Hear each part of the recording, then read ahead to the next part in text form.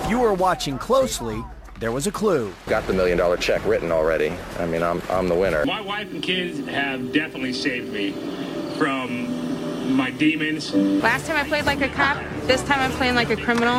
I don't need to be carried. All the girls are coming together and we're spinning the guys around as much as we can, and then we're devouring them. I guess my nickname's Fabio. Each new day I get out here is a blessing, because I was only supposed to get 3. So I'm either going to win. Welcome to The Winner's Edit, a Survivor storyline and editing podcast. I'm your host, Joe. And I'm so sad that it's over, Joe. And there's one thing left to do, and that's cover this finale, which was episode 13, short season, one thing left to do, ...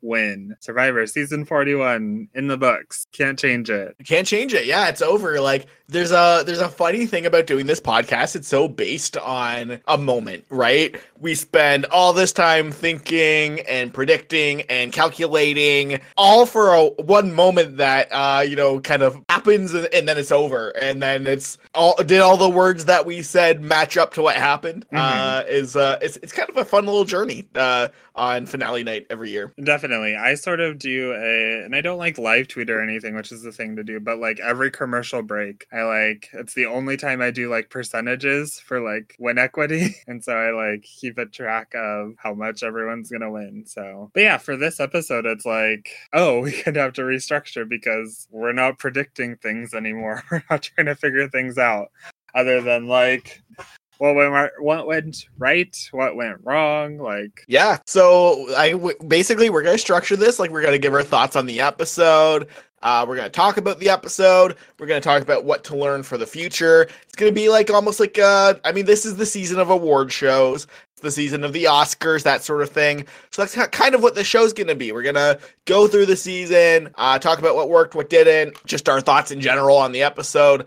And yeah, I guess make predictions on the future of this thing now. Yeah, it's gonna be a little different, but I think if you're still listening to this podcast, like you're listening for enjoyment, which great, cool, thanks. But yeah, expect something not as usual. So yeah. So I guess on that note, Joe, so what did you think overall on the finale of Survivor 41? I think I want to start by saying I'm pretty happy about the season as a whole. I really enjoyed it. And I think more than I realize, a lot of my like enjoyment of a season does boil down to the winner.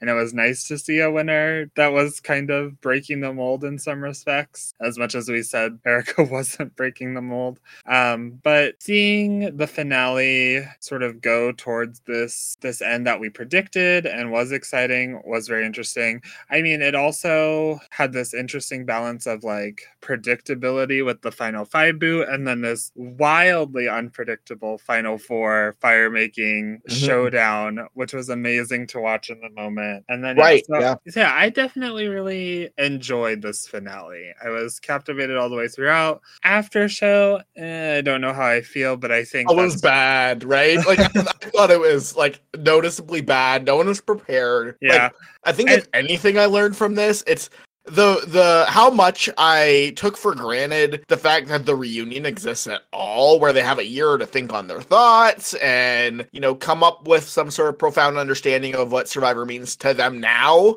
than like them completely hip firing here. Like all the answers were bad, I thought. Especially for like the finalists who literally have not any like respite from the exhaustion that they've been on. And then you have 2 of them who have just lost $1 million. They didn't play the game the best, like explicitly. Like just got dunked in for 3 hours or whatever at Final Tribal. Heather never has to live with that. Like she got out in 4th, and we'll never know, like, other than exit interviews, like, what the jury would have said about her. Yeah. Which, honestly, I think could have been better than Xander and Deshawn. So... yeah, no, like, there's some wild things to go through. I agree. I mean, I have some criticisms of the episode. Like, I thought once Ricard left, like, honestly, the stakes completely vanished for me. And I think the reason for that is how pro Erica this episode is from minute 1 to the end. Like, it is extremely complimentary. It kind of throws shade at other people. Yeah, it's like how threatening Erica is gets brought up like 4 or 5 times in the episode, like in like very direct ways. Like Heather literally goes to Xander and is like, Erica will win the jury vote. And then Ricard's like, I think Erica could win the jury vote. Yeah. It's that, and then it's also like Erica's never actually in danger. Like, she wins Final 5. She's not like a target at Final 5 anyway. Xander is pretty explicitly pretty quick, like, oh, I'm gonna save her. And then you get this sort of like misdirection, like Xander's gonna go against Erica, but like that's not really happening. And it's just like, it's so positive and she's never in danger. Yeah. So it just feels, I don't know, to me, it's hard to say because we were people who believed in Erica before that. I think with the people we were watching it with and chatting with online were kind of like, what's this Erica? Why is she so positive? How is she winning this? It did sort of surprise them.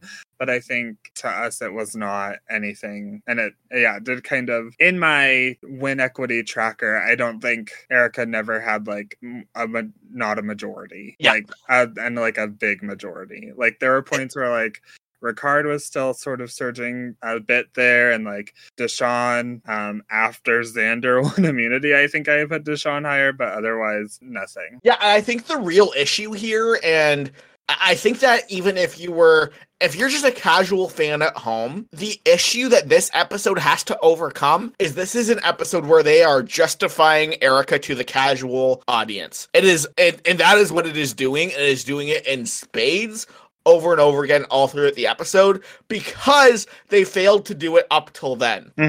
That's the real issue, is Deshawn, who has been the main character all season. I guess Shan was the main character and then it was Deshawn. But I feel like overall, Deshawn takes the sideline this episode. He is barely in it, not barely in it, but much less so than he has been. Last week we talked about how they gave Deshawn almost all the narrative heavy lifting of the episode.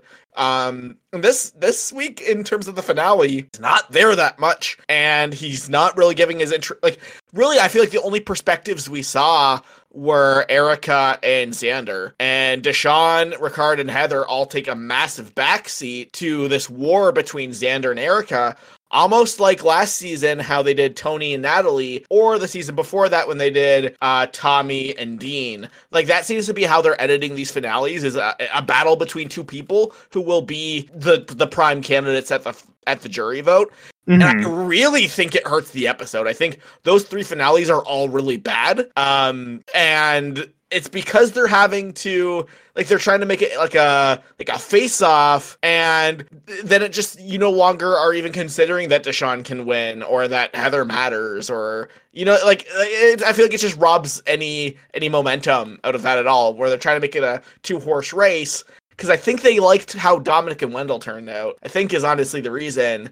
And I think then you're just left with this, like, oh, man, I thought Deshawn had a shot in this too. I guess he doesn't matter anymore. All right, let's go, Xander, Yeah, I think it's maybe like Dominic and Wendell, and then also like the stakes of Chris versus Rick in 38. Like it sort of built this like 2-horse race that I think is an easy narrative to go back to. And I think just as they had a huge challenge in like proving Erica to the fan base, they had this even bigger challenge of like showing why Xander didn't get a single jury vote, which I think is truly a like very difficult task. Like, I think I look at this season as someone who records a podcast for Survivor, and still I'm like, he really didn't get anything. Like he was doing stuff so out of order, or like, I don't know. And yeah, I think that's the biggest fan reaction I've seen, is that like Xander should have won. And I think the things we saw early on that made him not a winner contender for us were the things I think they were trying to do to be like, we can't show you him because he doesn't win, and we need to be like, he's not that great.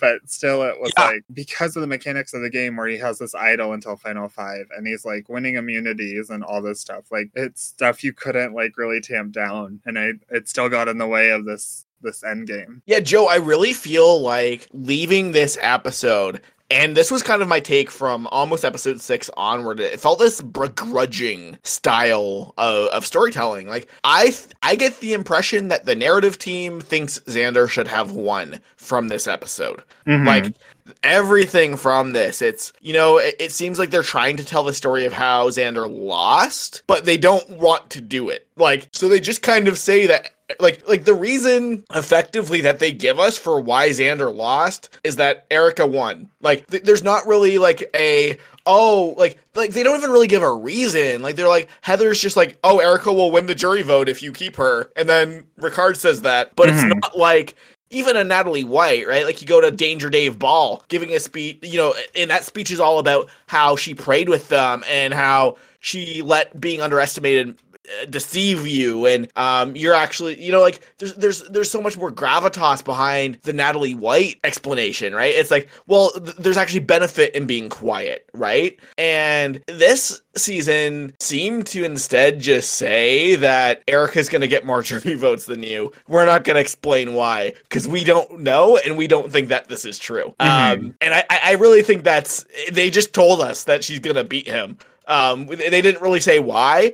They didn't say, like, oh, Erica has this profound relationship with the jurors, or Erica's, you know, smarter than people expected, or is actually a lion and you think she's a lamb, or whatever. Like, it's just, she's going to get more jury votes than you.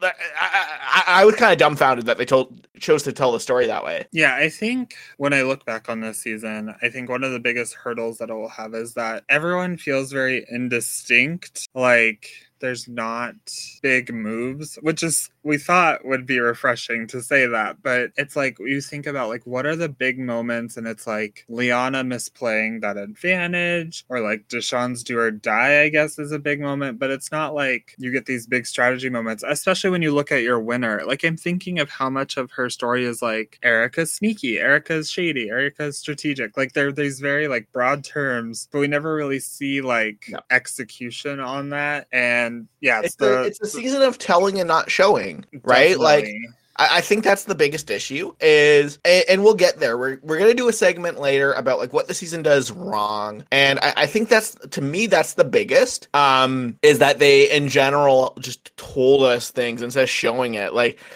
I don't think it's always true. We see some fun moments with, you know, Shan actually doing the nitty gritty, you know, winning friends, influencing people, that sort of thing. But, like, with Erica, it was just like, she was never questioned at any point. If you're one of the people who are, like, looking for people with no contradictions, Erica's, like, blindingly in your face. You know what I mean? It's there'd be like a 5-minute segment at the end of the episode, like Shan's boot is, look how Shan's boot happens, and now here's this 5-minute little mini on its own island segment of how Erica gets them to split the vote, like, and how it works. You know what I mean? Like, there's never any, you're gonna get your little segment of Erica saying stuff, and it's gonna be completely proven right. And I think that's really an issue. Yeah. But I don't know. I guess before we get too much into that, we see basically a challenge advantage get hidden from an anagram. Joe, what did you think of this segment? Because I feel like it happened so early in the episode, no one's talking about it. I thought this was so cringy and made me like grasp the side of my seat, being like, oh my god, is this gonna be like a terrible scavenger hunt episode? It was like this miniature roller coaster of emotions, because I think I knew the advantage was hidden, and then like they're showing this anagram on the screen, and I'm like, this is my jam. I'm trying to figure it out, but then also the words themselves are scrambled, and like I don't have the mental capacity to do all of that on like the screen, and it would like flash intermittently. Like, like they didn't keep it there consistently. It'd be like, be there and then go away. And I'd be like, it got to the point where it's like, well, they're going to bring it back so I can look again. And then, yeah, they do this. It's very, Chamber of Secrets, Tom Marvolo, all like the letters all move around. Yeah. And it's like dancing trees, which like I think Deshawn is like, there's a million trees on this, and it's these weird like bendy trees. And then yeah, like the last person to solve it, Erica finds it. So yeah. And then I guess the end of that roller coaster is like, I'm fearing like, oh, Idol Nullifier, like super big advantage for this. And then it's like, I guess a pretty big challenge advantage. Like, I don't think Erica wins that without the thing. But I mean, it kills Ricard. All the Ricard stands in my mentions from last week. Like, their boy got murdered. I mean, I'm a Ricard stan. Like, he got destroyed by this twist, effectively. Yeah. So yeah. Not the most positive, but then again, like, it wasn't that bad of a twist. Yeah, I mean, as far as things like a challenge advantage is whatever, this actually was a fairly substantial one. Like, seems like she had like a decent head start on everybody. Yeah. But yeah, I mean, overall, like, I'm glad it wasn't something worse. Like, I'm really glad it wasn't an idol or something like that. But yeah, I mean, I like that you mentioned that they kept flashing in and out, because what I was trying to figure out was, did everybody have the same puzzle or not? Because they'd flash it and then it'd vanish and then it'd come back. I'm like, that word there before, like, it's a little hard to figure out. Yeah, oh, for sure. So yeah, I mean, we go there. And I guess now let's go through the people. We'll go through them in kind of their boot order. And yeah, so we'll start here with Ricard. So we see the end of Ricard's journey here, and it was kind of sad because he didn't get to look very good this week. You know what I mean? Like, we kind of get him not realize his people are turning on him, is sort of the story, right? And then when he does, he puts a plan in motion, and it doesn't work. But yeah, like, what did you make of Ricard this week, Joe? I think, it's, now that we're at the end, it's a very hard story to judge, because I feel like I saw the signs all throughout. Like, Ricard never graced my contenders list. And this episode just felt like so, like, what I expected. Like, oh, Ricard is obviously the threat. I think it's weird how he gets to say these extremely glowing things about himself. Like, I am one of the greats. It's just so, I think my problem is with the indistinctness of the season. It's like, are you really one of the greats? Like, I don't fully believe that. It feels very exaggeration for the sake of exaggeration. So yeah, I thought that was weird. I mean, it's still positive, I think, but yeah, sort of what I expected. Yeah, I totally agree. I mean, I think that it almost feels like they did him dirty, right? Like, they leave him just there, and like, I'm not like you. I'm not as perfect, where I did have Ricard on my chart on episode 11. He showed there once. But in general, I was not a Ricard believer. He just didn't have a story, basically. And that to me was completely disqualifying. And then at the end, I'm like, oh, maybe it is just like a Ben situation, I guess. But he was number 2. But yeah, I mean, I think that to me, this is actually one of the biggest botches of the season. Like, I think that they did a good job with Ricard.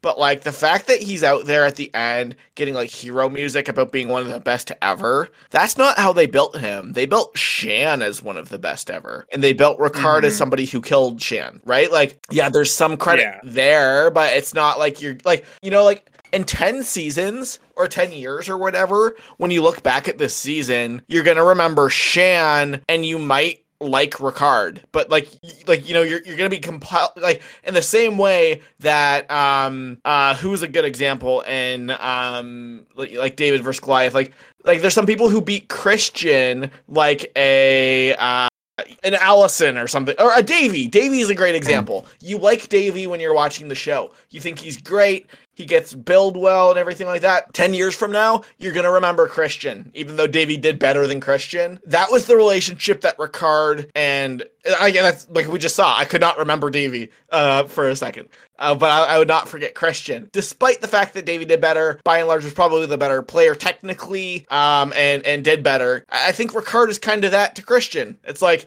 yeah, Shan left at 8th, but when you look back at this season, it's the season of Shan. And Shan's going to be the one being celebrated as one of the best ever, not Ricard, I think. And having him kind of just coldly in there without the story to back it up kind of just made him look arrogant. I saw a lot of backlash, actually, to Ricard. Not like the clapping for David, right, that we saw in Millennial Nutrition X, for example. Yeah, and I think he's sort of the flag bearer for, I think, the Erica win.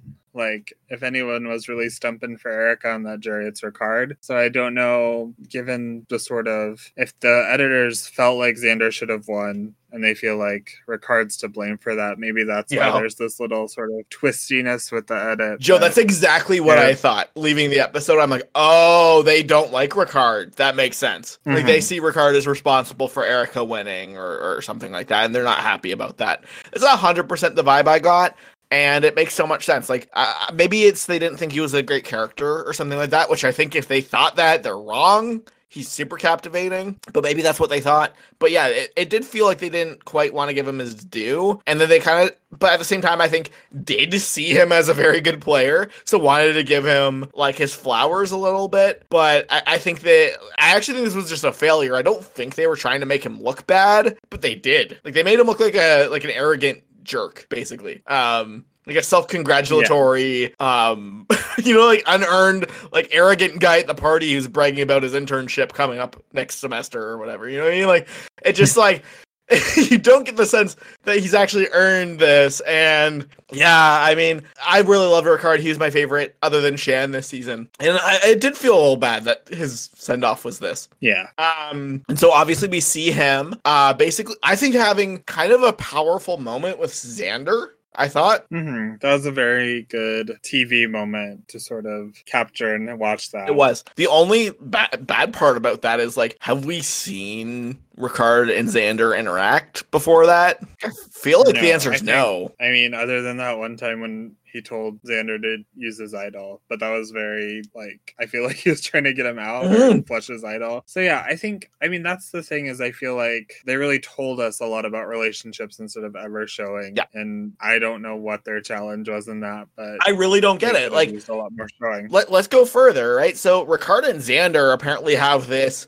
Jay and Adam style relationship, right? And that scene in Millennials vs. Gen X pops so hard, right? It's, they're rivals, they're frenemies, like, as they say, there's this on and off, back and forth friendship, but there's this deep respect.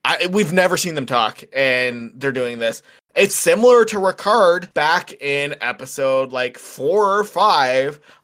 We both make the criticism of, like, Ricard and Shan are having this like deep, like, they're almost like a married couple bond, and we've barely seen them talk about, like, why they like each other. You know what I mean? Like, we have no concept of this. We only have this, like, vague negativity of their resentment of each other. Like, in general, they just didn't show Ricard's relationships. And I have no idea why. Like, even Ricard standing for Erica at the end. Like, we've never seen them speak, really. Like, we saw no indication that they liked each other. If anything, I think you would get the like, if you were to really, like, take what the episode showed you, I think you draw out that Ricard thought he could use Erica, not that he loved her. Yeah, I think a lot of the season hinges on the relationships Ricard had, and they just never gave us opportunity to see those relationships, like, happening. Like, we were told, or we were inferred that Ricard and Shan were a thing. We were told very late that Ricard and Xander were close. We were told very late that Ricard and Erica were close. Like, never shown scenes of these things happen. Even them joking around, or, like, you know what I mean? Like, I would say that we did see Ricard and Shan be close eventually, and it was that reward, right? That's where you get the sense, oh, these people actually have a strong bond with each other, right? At the the best reward of this season. That's where you're like, oh, I get it. They're besties for life. That's actually, I think, the episode Shan leaves. But in general, I mean, a couple times you see it with Shan and Ricard. But yeah, like, Erica and Ricard, it's like, I would assume that he's, like, in confessional twirling his mustache about how he thinks she's stupid and he's playing her. You know what I mean? Like, that's the relationship that we're kind of sold on TV. Only for then it to turn out that they're, like, best friends for life. It is very odd, and he's gonna be my vote for what they got wrong. I really think that this, On the Beach, is a story about Ricard, and I think they chose to show pretty much anything else they could other than that story. I think, oh gosh, I've lost my train of thought. I think, okay, I don't know what they're asking in confessionals. They could be asking this, but I feel like the season could just benefit a lot more from showing the answers to the prospective question of who do you like and who do you dislike. I feel like we're seeing a lot of like, what is your strategy focused questions, or like, what are you doing in the game? But like, we've strayed away from the relationships. And I think that's what I want to see more of. I want to see like people having fun and then reinforcing that by being like, I like Shannon, this is why. Yeah. Or this is how me and Erica have grown close in this game. Dude, like Tolkien does a great example, like great job of that, right? You you still know everything that happens in the strategy and everything like that. But imagine a season where JT's the winner and they don't show the story of how everybody likes JT, right? Like that's part of that story is look at JT being funny, look at him being charming, look at him spitting his tooth out in the challenge. Like that's part of it, right? Is look at them having fun together, right? Like it doesn't work when they're just like empty strategy vessels. And I mean, I really do think Ricard deserved better. He did get billed as a threat, but I don't think he got billed as a likable social navigator. You know what I mean? Like it seems like all these people loved him and had a really hard time voting him out. Xander knew that voting him out was the best move and really seemed to genuinely struggle with it. That's not the character we saw. We did not see a character that would make someone cry voting them out. We saw somebody that would, take Monopoly too seriously and ruin game night. Yeah. And that's the issue. The characterization, I think, of these people in general that made the final five was sloppy. And I don't think that's... I think it's what their character traits are. Because I think Ricard is a strategy god. I do think he's really smart. He's really capable. But it's clear that he's also really funny. And I think that's key that we missed, basically. I think I'll have that complaint going forward with a bunch of these people. And then when we talk more generally about the season. So I guess let's jump to Heather. Because I think this one seems like a bizarre treatment for the character that Heather was in this season. Yeah, totally. I honestly, I think we're predicting there must be more, and there wasn't. Like her Ponderosa was really funny. She was really likable in it. I don't really get what they did. Last week, I think we offered the theory that actually, if you're going to ignore somebody, this is a good version of ignoring people. I think I agree with that, to be honest. At the end of the day, the audience knows who Heather is in this story. They know there's somebody who's never going to give up, even if they're not great at things, and they're nice, right? Effectively, I think that's basically the characteristics that you need to know about her. I think my hot take might be of everyone except for Deshawn was the best characterization was actually Heather. It was very simple and basic, but it was at least a character. You at least understand she's the nice older lady who will never give up, even though she's outpaced in challenges. That's a character. Whereas I think a lot of these people were not really full 3D characters. Ricard was not a full 3D character at all. I think Heather was. It was just a boring character. And I think my other hot take is they could have made Heather a lot more interesting. So it's a catch-22. Yeah, I think I'm in a similar boat where I think I thought right after she lost the fire making challenge, Heather's story was actually really good. It was this positive story of never giving up and just falling short at the last minute. But then I think, they could have done more. Maybe it's the Heather fan in me because I am now a huge Heather fan. She has by the end slotted perfectly into what I come to Survivor for. But the Heather winner edit would have been so interesting and refreshing after so many seasons of older women not getting credit.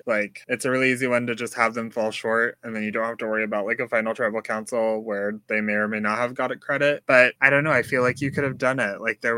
There was room there, and instead they gave her this weird slight that worked in a way for the story, but also still feels like some sort of punishment we never got the crime for. Yeah, I think that's a good read. You're right. I think they actually did. I think there actually would have been the foundation for the revelation of Heather. And that's kind of interesting. I think they actually did thread the needle. I did feel bad for her when she lost. The people I was watching with were like, "Oh, that's sad." Like they didn't want her to win, but they had an appreciation for Heather. What they told in this story actually made them, give a shit about Heather. That's impressive for how little she was on the screen. And I do think it's a weird mixed bag where if you're gonna invisible somebody effectively, this is probably the best purple adjacent character we've ever had, I think. Yeah. That said, should purple characters exist is the other side of it, right? Like this is somebody who actually seems like they could be fun and dynamic, and instead we're left with nice lady. And I think that it's like you want to celebrate, okay, whatever. If you have to purple some people, this is a good version of it. Why did we purple Heather is the other question. That's the bad version of it. Mm-hmm. Yeah, for sure. I think the editors really did have this big challenge with, they had two tribes where really compelling characters made the merge and they had to give credit to them as other people in their tribe left.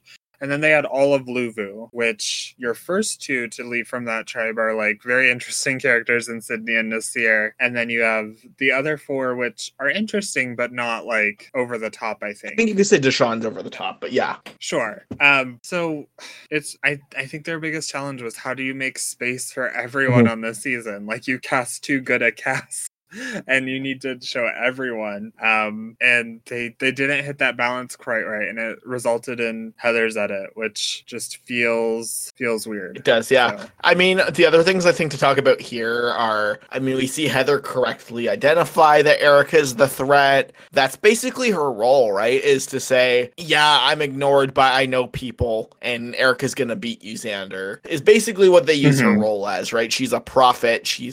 That's her role in this story. Is basically exposition. And yeah, I don't know how I feel about it. We did see this like interesting talk between Heather and Erica at the steak dinner where I was like, oh my god, is Heather gonna get medevac to like Joe Del Campo eating too much steak?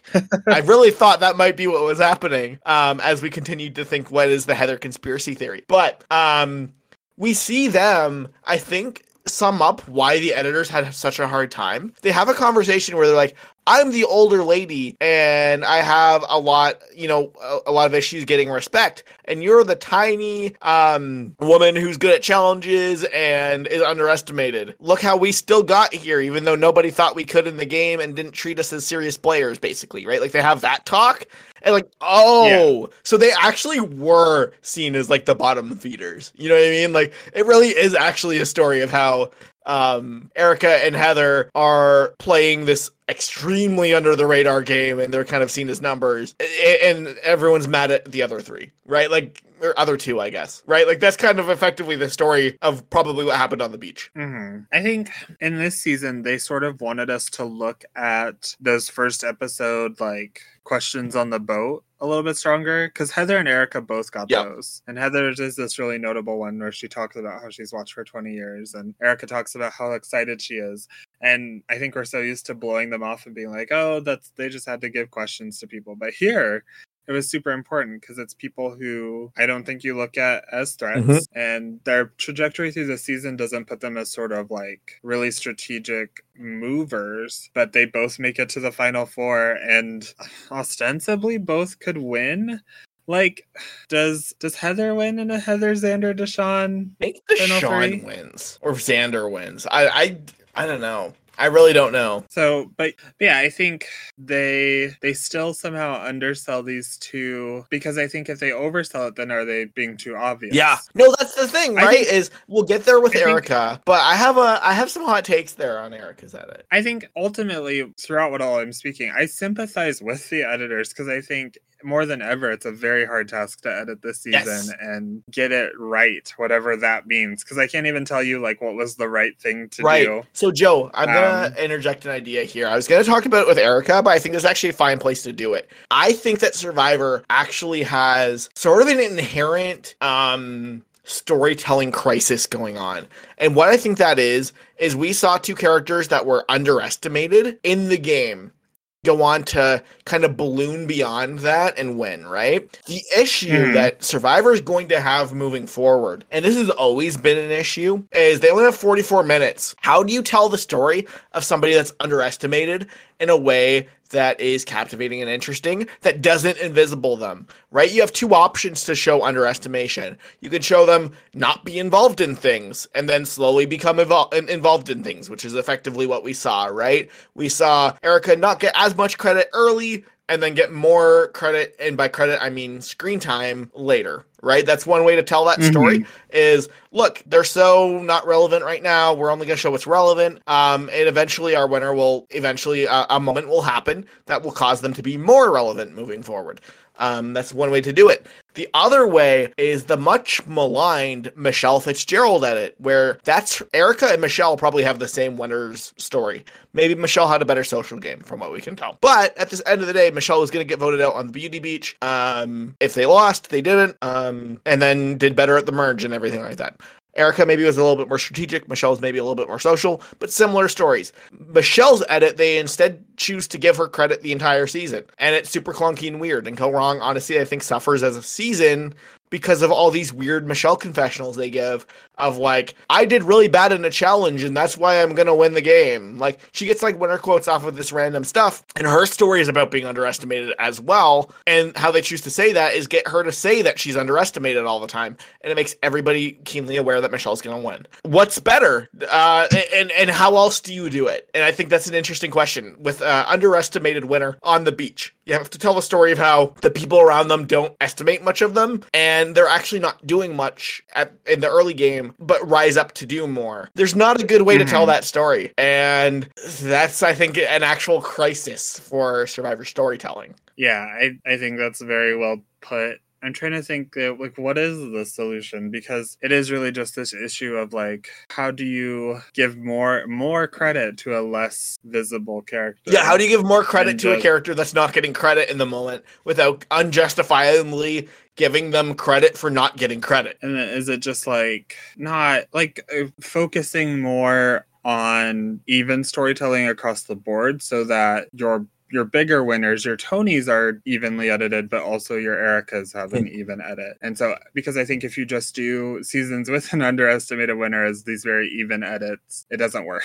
Like, because then you're like, oh, it's the person who we're underestimating and is sort of, what's like waiting the curve almost. Yeah, like you're waiting for the fulcrum point, right? Like, that's basically what we see, right? And from the sounds of things, it's probably what actually happened. But yeah, well, like, I don't know if there is a good answer. I think the answer might be just show their personality more, and that's it. Right? Show them just having like funny conversations or things that aren't like, and like, you don't need to tie that funny, because that would happen with Michelle, right? She'd have a funny conversation, and then it would be, and this is how this funny conversation is going to parlay into the future of my Survivor strategic strategy. I'm balancing relationships, and like, you'd be like, oh my god, like that doesn't, like, you had a funny scene happen, say something funny, right? Like, yeah, that's, I think, the answer is that they actually just have to treat these people like people, not tying it into this broader narrative almost, right? Like, that's the key, is like, how do you show somebody wins a jury vote in the end because they're likable? Well, you show them being likable, and that's it. You don't need to tie it into their strategic game all the time,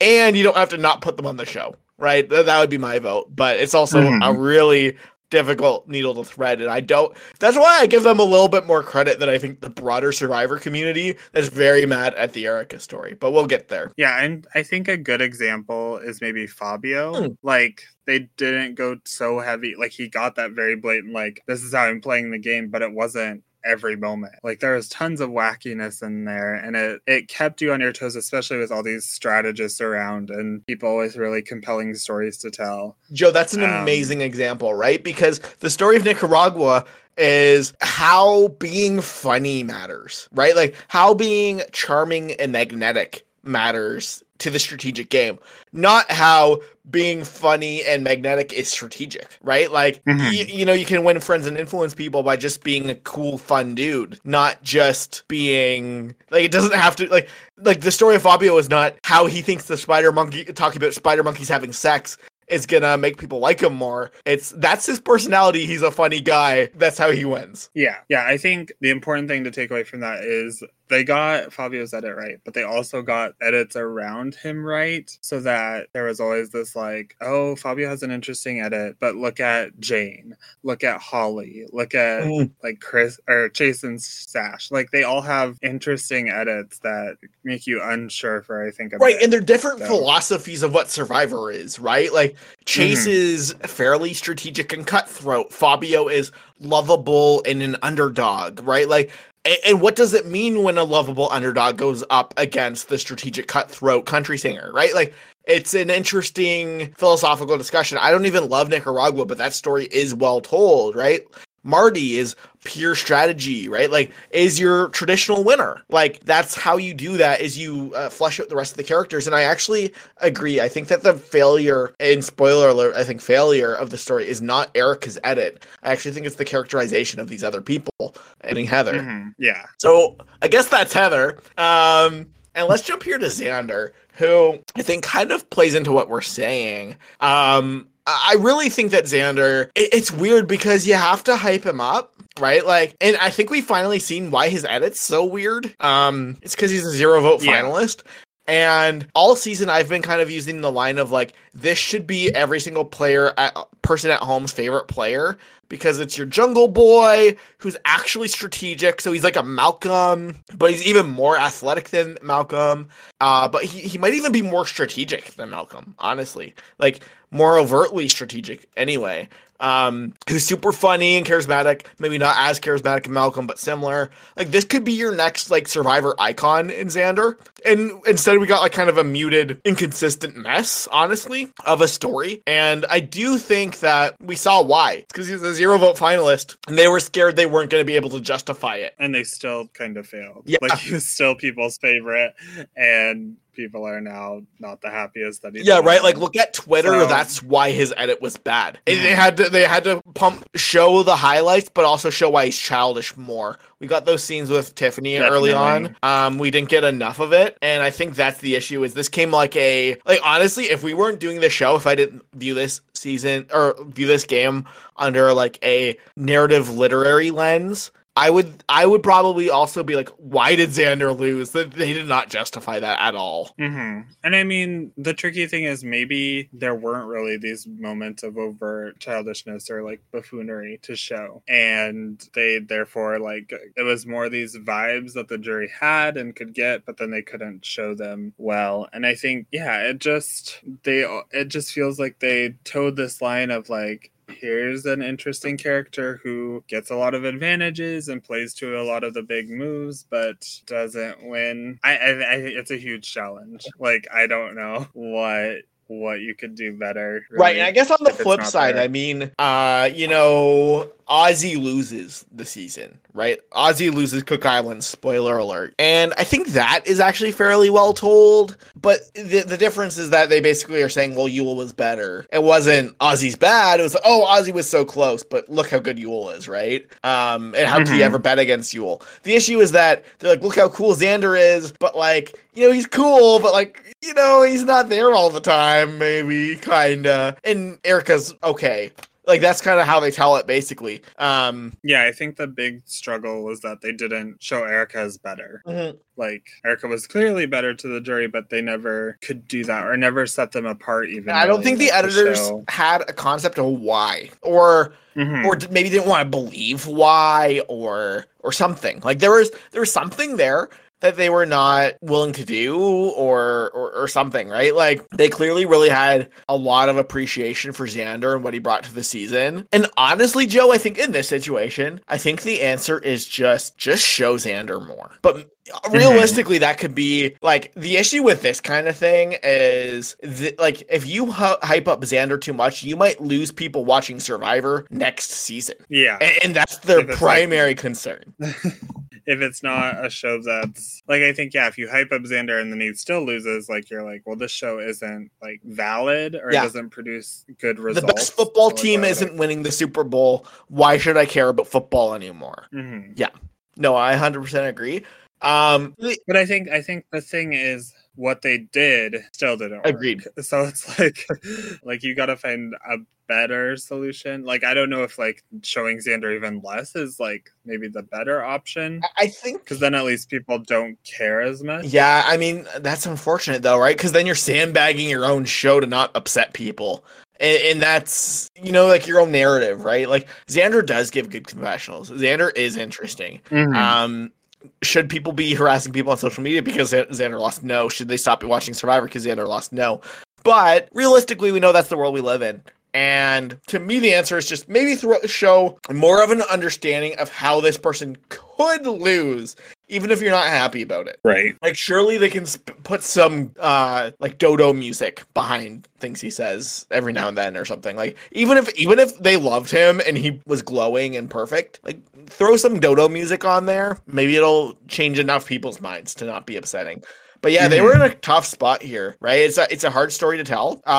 Or maybe it wasn't and they did a bad job. It's hard to know. But my gut read is that these people are pretty talented at their jobs and they do try their best. And I think they were probably just really scared of overselling him. So they just gave him this like weird murky edit that didn't make any sense. And so I guess my take is don't do this in the future. Find a better path. Unfortunately, we don't have the best answers there for you. I think the answer might be show that childish stuff. So show the lack of self-awareness that clearly was important to the jury a little bit more. But in general, I do empathize with the struggle there. That's not easy. Yeah, I think editing Survivor must be like this puzzle, and I think more than anything it's a trial and error puzzle where your first solution is what gets aired on TV, and then your result, whether it's correct or not, is like viewers and reactions. Yeah, like and so, yeah, it's a puzzle where you get one shot for a correct answer. And so, yeah, I don't know what to tell you. Totally. There. And like my background is in like film editing, right? And like the classic film line is like your favorite movie is going to be a disaster if somebody else edited it. Right? Like that's the thing, right? Editing is an art form. Like showing what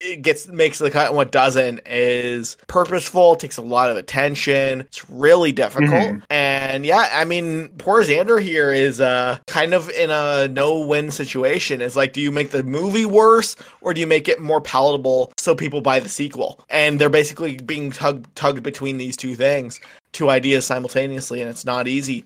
That said, basically what they do say for Xander's story is that Xander should have won, but they bill him almost as a Woo-like figure who makes the wrong choice, right? A Nora or a Woo or a Colby Donaldson, right? That's basically the story that they tell is that Xander's so good, Xander's so full of potential, he's just a kid. And I think that's the Jeff Probst speech when he wins the final immunity, I think is meant to be an exploration to the audience of why he lost. And it's, oh, Xander, you're just a kid. You've been dreaming about this for a long time, right? He's like, yeah, I have, that sort of speech. And from that moment onward, it's like, oh, he's great, but he's also juvenile. And that's why he's making the biggest mistake in Survivor history in bringing Erica, right? Like, that's what I think that's the story that they've tried to tell. I guess, to me, that kind of worked. Just because they did overtly say that Erica's going to win.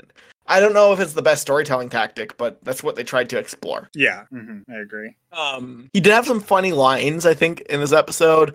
I really liked him being like, I can survive outside forever, you can't, haha, like, joke's on you. I really liked that stuff. He was like, really likable in this episode, I thought. Yeah, an interesting character overall. I think it's one of the ones where, because I look at it through this lens, I, like, lose the value of Xander. I think you're right. Like, if I weren't so involved, I'd be like, yes, I want Xander to win. But because I've been looking at this character and knowing he's drawing dead, it seems, for so long, I didn't value him as a character, I think. Yeah, I mean, I try to view it as like, what if I'm a casual fan? Like, the people I was watching with wanted Xander to win. And to me, that means that they kind of did their job badly. But c'est la vie. And obviously, we see a couple moments at Final Tribal that they basically try to justify why he lost. Like, he can't come up with an answer why he's not self-aware. But I really think that's the issue, is they do these, like, quick tricks to, like, look, that's why he didn't win. But there's no depth or complexity there, I think, is the resounding issue, I think. Yeah, and I think it feels bad to be like, oh, look at this amazing person, and he loses because he can't, like, speak. Like, he doesn't have public speaking skills, just like many of you out there. Right. And like, that doesn't feel good. Like, how dare he take a moment to think about an answer before he responds? You know? Mhm. Like, being able to hip fire thoughtful commentary is a niche, narrow skill. Yeah. You know, like, it's, I don't know. I to me, it was not a good exploration of why he lost, but that's kind of what they try to sell is, you know, he messed up picking Erica, should have picked Heather, which fair. The decision to pick Erica did seem very stupid to me. But at the same time, he said he didn't really view a difference between Erica and Heather, and it seems like the game didn't either until Ricard started standing for Erica, right? Yeah. Yeah. I'm very curious what a like final tribal with Erica and Heather both in it looks like. Yeah, I agree. Like, I assume the jury like can sort of consensus towards one, but maybe there is some debate there. Yeah, I mean, to me, it seems like they just didn't want Xander to win. You know, like, they just didn't really like him that much is the vibe that I got.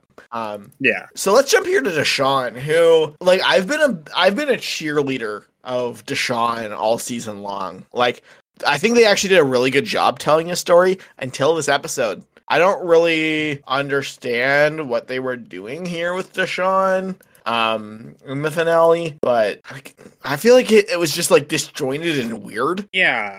I think looking at this final five, Deshawn is really the edit I'm the most happy with. Agreed. Like, I think it's a solid edit, especially for second place, especially in the way it almost tricked us into being like, maybe they're doing something new with Deshawn's like edit and that he's the winner. But I don't know, at the end it did become this sort of like, Deshawn is just kind of a mess, and he really turned into like the GOAT of the final five. Yeah. Like, you have Heather right there, but like Deshawn is the one who seems to always be drawing dead in the end. Like, yeah, he came second place, but it does seem like the jury was actually debating between Xander and Erica. Like, he got a vote. It was Danny, right? Yeah. So, like, you know, it's almost like San Juan del Sur or something like that. You know what I mean? Where the like the relatives are voting for each other. Yeah, like, I don't know. Deshawn to me was actually a really well told story until this episode. And I agree, even despite that, was the best story of this five. Yeah. Yeah, it makes sense why he was, given what we knew preseason, underplayed. Yeah. Rather than sort of really hyped up as the amazing social player I think he was for a lot of the game until it sort of did spiral a bit. I think that's the thing, right? I think this is all season I've been kind of banging the drum that this is a YX lost season. And I think in many ways it actually is a why Shan lost season, but I think Deshawn inherits that. I mentioned that last week that you can make a very convincing case that Deshawn inherited Shan's edit. I think a part of that is the why they lose part of it. Like, I think they actually did tell a good story of why Deshawn lost, and it's like how this guy who is so likable and threatening at the merge that they were deciding, like, that's who got the votes, right? Like, Deshawn got the votes. And I think the brutality of the Survivor game, the relationships, the having to balance, you know, playing for yourself or playing for the culture, all these factors, I think, broke Deshawn down to the point where this super likable person we saw at the merge was not who we saw at the final tribal. He was not as like fun and jovial and that sort of thing at final tribal. He kind of seemed dejected. And I think that's because they were trying to tell the story of how Survivor's hard. And I think the conditions were probably just hard for Deshawn, right? I think it's a story of how this amazing player kind of loses the plot a little bit by the end. And I think that by and large, by far the best story of this final five anyway. Yeah, and I think maybe the season. I don't know. Yeah, maybe the season. Like, it's him or Shan for me. Spoiler alert, but one of those two for sure.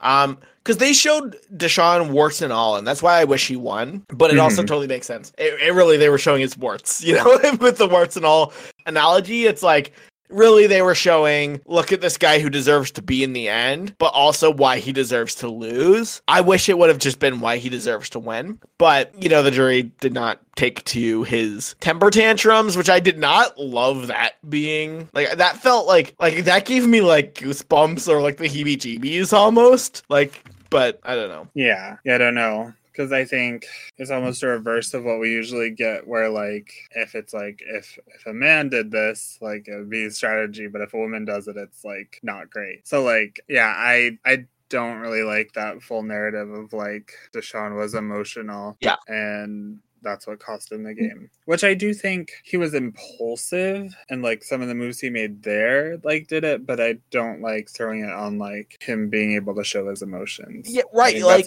yeah, like he should be allowed to be emotional and play the game, right?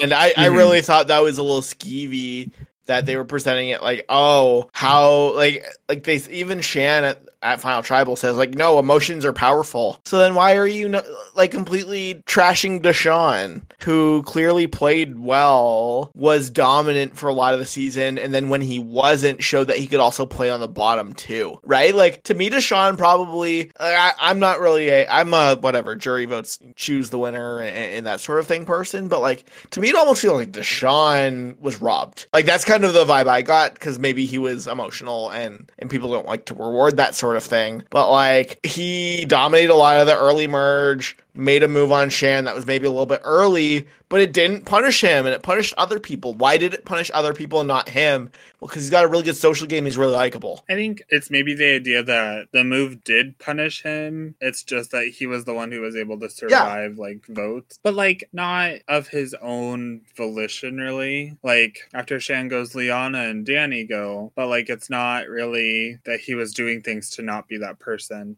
He just happened to be the one that was left over when they had to start going for threats. Yeah, and I mean, realistically, he would have left at that Liana vote if he didn't flip a coin, basically. Yeah. So yeah, I mean, that's fair. I don't know. I feel like they could have. I mean, it was a beautiful story, so I don't want to give them flack there. I think they actually did a good job here with Deshawn. You totally get why he lost. And I also think they did a good job of exploring why he lost, but in a way that wasn't, look how much of a fool Deshawn was. It was a respectful, this is why he lost. Yeah. Which I do appreciate, right? Like, it is good to know they do have a fondness for him. They clearly really liked him, and I'm glad that's the case. Cool. And I mean, I did think that the fire making between him and Heather was fun. It was kind of funny that it was like, you know, the two people that it seemed like the episode basically counted out by that point, out in the fire. But it was kind of like Joe, it looked like Heather's thing was made of like adamantium, her rope.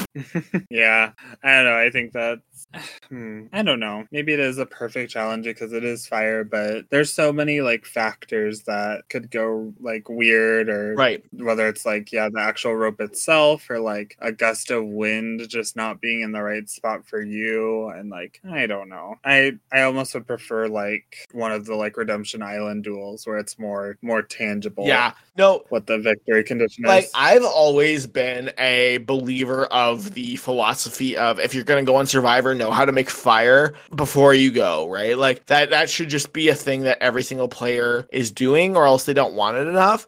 But honestly, I listened to a Tyson Apostle podcast this season that talked from somebody who's made fire, who's confident making fires, about the issues with the fire making challenge, and that there's no way to replicate the actual conditions of Survivor. And it's made me kind of reconsider that position. Like, we saw Deshawn evidently try this multiple days for like 26 days to get it right. He still won the challenge, but he struggled with it every day, right? I don't think it would be fair to me to be like, Deshawn, how did you not know how to make it before you got there? Maybe he did, and it just wasn't applicable in the circumstances that he got there. I would definitely recommend listening to Tyson Apostle's podcast on The Ringer about that. It was really good, and definitely made me reconsider my instinct there of like, oh, you just gotta know. Because realistically, if either of us had to play Survivor tomorrow, we wouldn't know how to make it. And even if we practiced, if we knew we were playing in March, we wouldn't be living in Fiji. We wouldn't be living on a beach with the air conditions a certain way, with the humidity in the air a certain way, like with the exact coconut husks they use. Like, there's a lot of variables and factors there that are actually really difficult to calculate for. Even just like stress in the moment is another factor, right? Like, It's a lot harder. I think, when we were discussing it with other people, I think that was the biggest thing I thought of was like, you can prepare a million ways, like methodically and like with what you're working with, but like you're not going to recreate like living on so little sleep and sleeping on something uncomfortable and being like constantly wet and like stressed and thinking about the strategy of a game. Like those things are not going through your mind. You are likely like in your cozy backyard starting a fire. And you can go back inside once that fire started. Yeah. I think, there's just many more things to consider. I think there is something in knowing the basic patterns of it, but you can't, I think, judge in the moment whether they can get it done or not. Totally. Especially when, for the most part, when you're on a tribe, like, give it to the person who can do it. Yep. Like, you don't need to struggle for hours if Nasir's right there and can do it in 5 minutes. And the fact that there's a fire making challenge that determines who's in the end, that if you're out there making fire all the time, people are going to realize they have to vote you in at 5. Rip Janet. Yes. Yeah. That's the counterpoint there for sure. So let's jump here to our main event and Erica. So Erica was my preseason winner pick. With somebody that I did peg as a potential winner from like episode 6. And still, I want to feel like this great sense of congratulations for myself, pat myself on the back. Same time, like I feel like in many ways, this was the ultimate mixed bag of a winner's edit. Like at the reunion or, I don't know what we're going to call this. The after show. The after show. Jeff Probst live there, like this is right after, talks about how before Hourglass Island, you were bad basically. And after, you were great. And that's the story they told on the TV show. And at what point are we demanding Survivor to lie to us so that it fits a more conventional winner's edit of what we've come to expect over 40 seasons? And then at what point are we asking, hey, this is the first woman winner in many seasons, and you gave her a story where she wasn't in it for half of the season? And I think that's the debate I'm having in myself is from the merge onward, we saw a dominant, strong, powerful player. And from what I can tell, it seems like that actually probably matches what the other people saw. Is they saw somebody who is a non-factor before the merge and very much a factor after the merge. But at the same time, again, context matters, and this is the first woman winner since Sarah Lucina, and before then, a couple seasons as well. Like, in some ways, you see the argument of, well, you should and ought to explore that further so there's not a backlash, so there's nothing that way. But I'm at odds here, Joe. What's your thoughts on this sort of like push and pull? I think it's a very tricky edit. I have a lot of thoughts. Okay, so first, I think talking about what was set up the after show, what kind of struck me is how the season almost was edited for what was being said there at times. Like, it's not the winners edit so much as the after shows edit. Like, things were leading to that. I don't have another distinct example other than Erica here, but like, there were definitely points where people brought up something like Danny's moment. Like, Danny bringing that up, you have to have Danny saying that in the last episode. And I think, I don't know if we'll see that continue as long as the after show is a thing and they need to do it live. But I don't care for it. I feel like if that's your equivalent of the reunion, it is therefore after the season, and therefore we shouldn't focus that into our winner's journey. But yeah, I think my biggest thing with Erica is it's just this story told in such big strokes, I feel. Like, yes, she wasn't there pre-merge, but that's this big brush of, well, like an eraser almost, like just not there. And then after, yeah, she's there and she's a threat, but it's always those big definites, like Erica is around, Erica is a threat, never the intricacies of what she's doing or what makes her a real threat. And maybe the jury doesn't know. Maybe just the jury feels that Erica was good and did a good job of navigating, and that's hard to quantify. But for a winner's edit, it really did feel bad. And I think it's tricky for someone who very clearly was so caught up in their own idea of the player they were, which was this lamb to lion that they repeated the whole season, that I think it's easy then to be like, oh, let's tell that story. But in doing so, they've then made their first female winner in 7 seasons like another under-edited winner. And I don't know. Right, like at what, like that's the fundamental question: is what is the responsibility, right? Mhm. Is it to tell the story authentically, or is it to tell the story in context of 40 seasons of Survivor? And I think it's a hard one to nail down. I think you're exactly right. Like, do you tell the story of how Erica won authentically, where it seems like she rose to prominence at the merge, or do you tell the story of Erica being this, celebration of being the woman player who's able to crack the code? And I agree. I think the other complicating factor is that it's clear she was talking specifically about one story and that's it, right? Like, they have so much footage that they air on the TV show of her talking about this lamb to lion thing. And Joe, I think the most illuminating aspect of this night for me, Joe, I think this is the first time the quote unquote under-edited winner won. And the reason wasn't because they were nice. And Natalie White is an example of that, right? Why did Natalie White win over Russell? Russell was mean.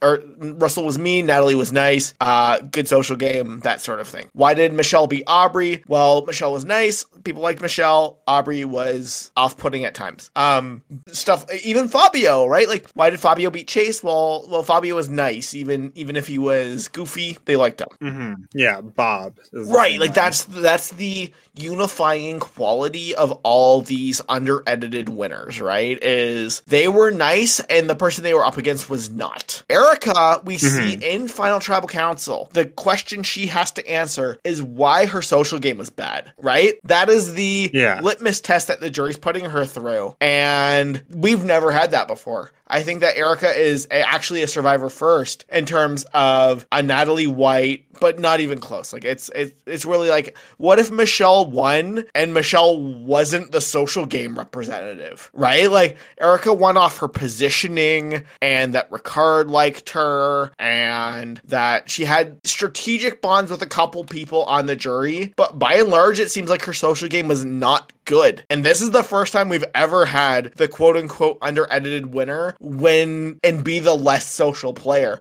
Xander was the social player, as we saw, and somehow Survivor is different to previous seasons where she's winning and the social player's losing. What do you make of that, Joe? Well, I would say, I think Deshawn is sort of the social player, maybe. And I think there was this interesting, like, retelling of, like, what social game means. And Erica's very good answer, I think, to that question, which is, like, I made the right bonds. I think it's one thing to make all of the bonds, but it's more important to make the right ones that get you further in the game. And I think that's a really good answer. But yeah, I think you're right to an extent where Erica's focus wasn't that she was ever, like, the nice one.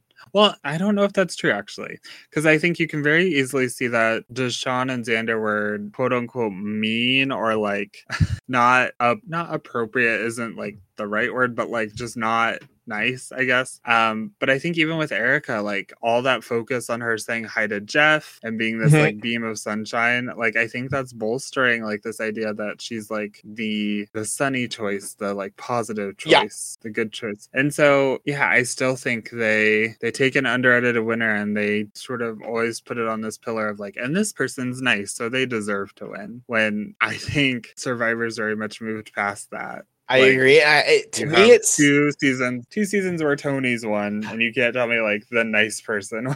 Yeah, and it's really interesting, right? Like, because it seemed like Erica like ghosted people, right? Like, it seems like she was only talking to a couple people, and for that reason, I actually kind of like Erica as a winner. Like, we've never seen one like Erica. And that's kind of fun. It's the person who was nice but didn't have a good social game is almost the way to put it, right? Like, yeah, that's I think a really, really interesting thing. Like, you're right. Like, they're saying hi to Jeff and that sort of thing. There's a lot of talking about how she looks nice almost, but isn't. But yeah, I don't know. I do wish there was more meat on the bone. My biggest issue with Erica's edit is actually just the matter of factness that they do. This finale was unacceptable, I think, in how they treated Erica, and that they just treated her like a demigod among humans. You know what I mean? Like, they were just like, Erica's the best, and we're not gonna explain why. She just is.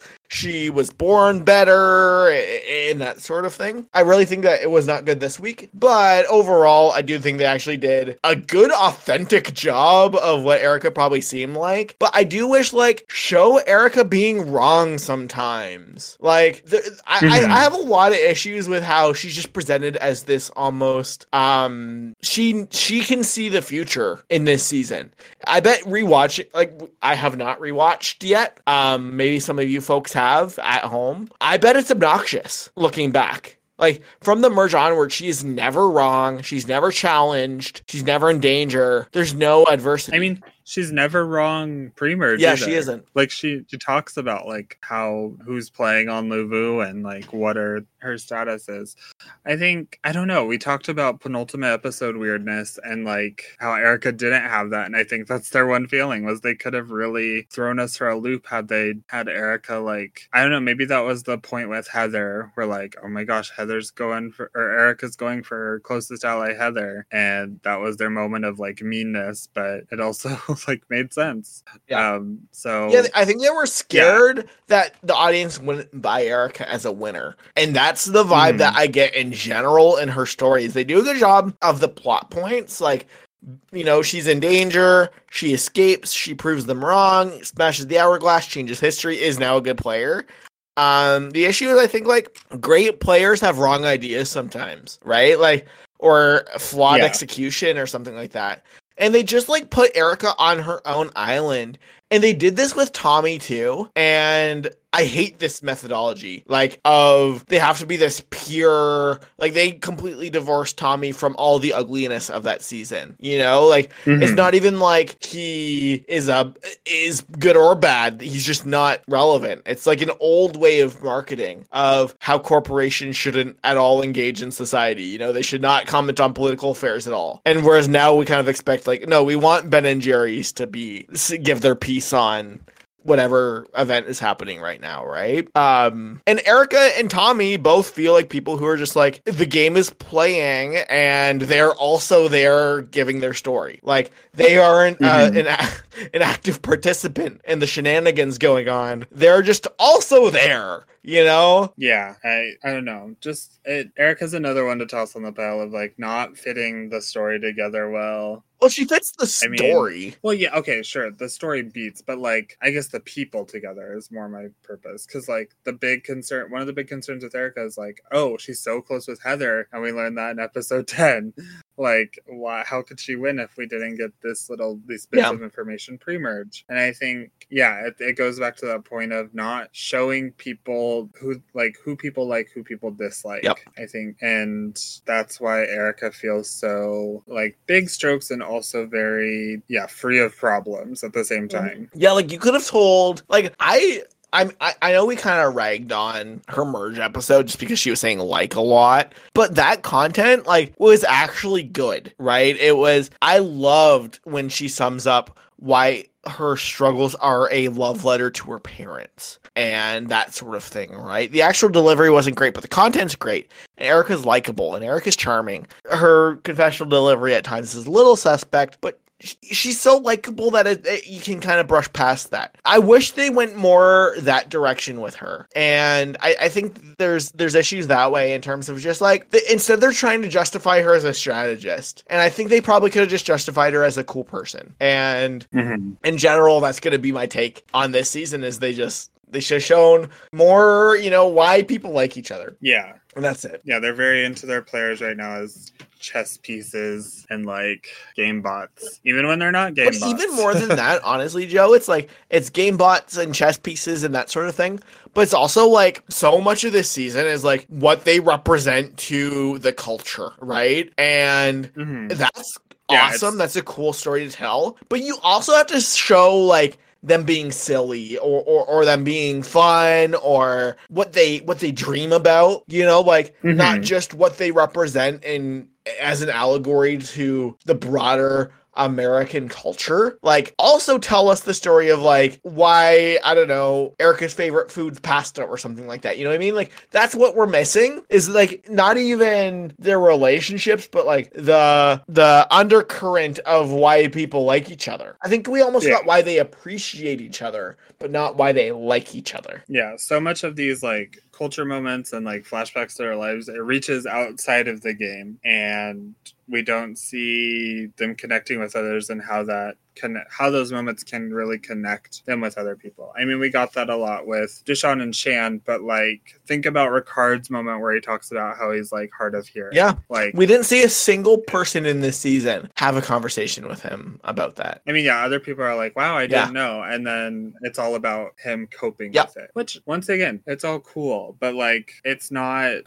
like relating to like what is happening in the game and like how people might view him or work with him or Yo, I had a friend when I was in like grade 7, and they loved dinosaurs and I didn't, but I've always had an appreciation for, you know, what makes other people love things. And our friendship was not based on our mutual love of dinosaurs, but on the fact that we had an understanding that even if you loved something like dinosaurs and instead I loved something like reality TV shows filmed on an island, we both loved loving things. And he would make dinosaur jokes and I would make video game jokes or something like that. And that's how our friendship forms. And it's not a commentary on what dinosaur lovers mean to the broader concept of American life. It's I, as a person who didn't know a whole lot about dinosaurs, still could kind of keep up with the dinosaur joke. And I think that's the missing piece, is we see Ricard give this amazing confessional about his being hard of hearing, and how that adds a complication to his Survivor game. We never see that conversation bridge into, okay, well, what's my version of that? What's my history? What's, you know, like, how do we cope together? That's what we're missing. We see people be surprised. We don't see people be accommodating or friendly or joking. Yeah, for sure. We don't get any, just a lot of moments where like something happens and then we're not getting the second perspective on it, like in any way. Right, like it could be like, I've never, like, what if instead Shan had a confessional where she's like, wow, you know, in this game, I'm wrestling with identity, and I've never interacted with somebody who can't hear in their right ear, and that's changing how I view the world. Right? That's something that should have been in this season. Mm-hmm.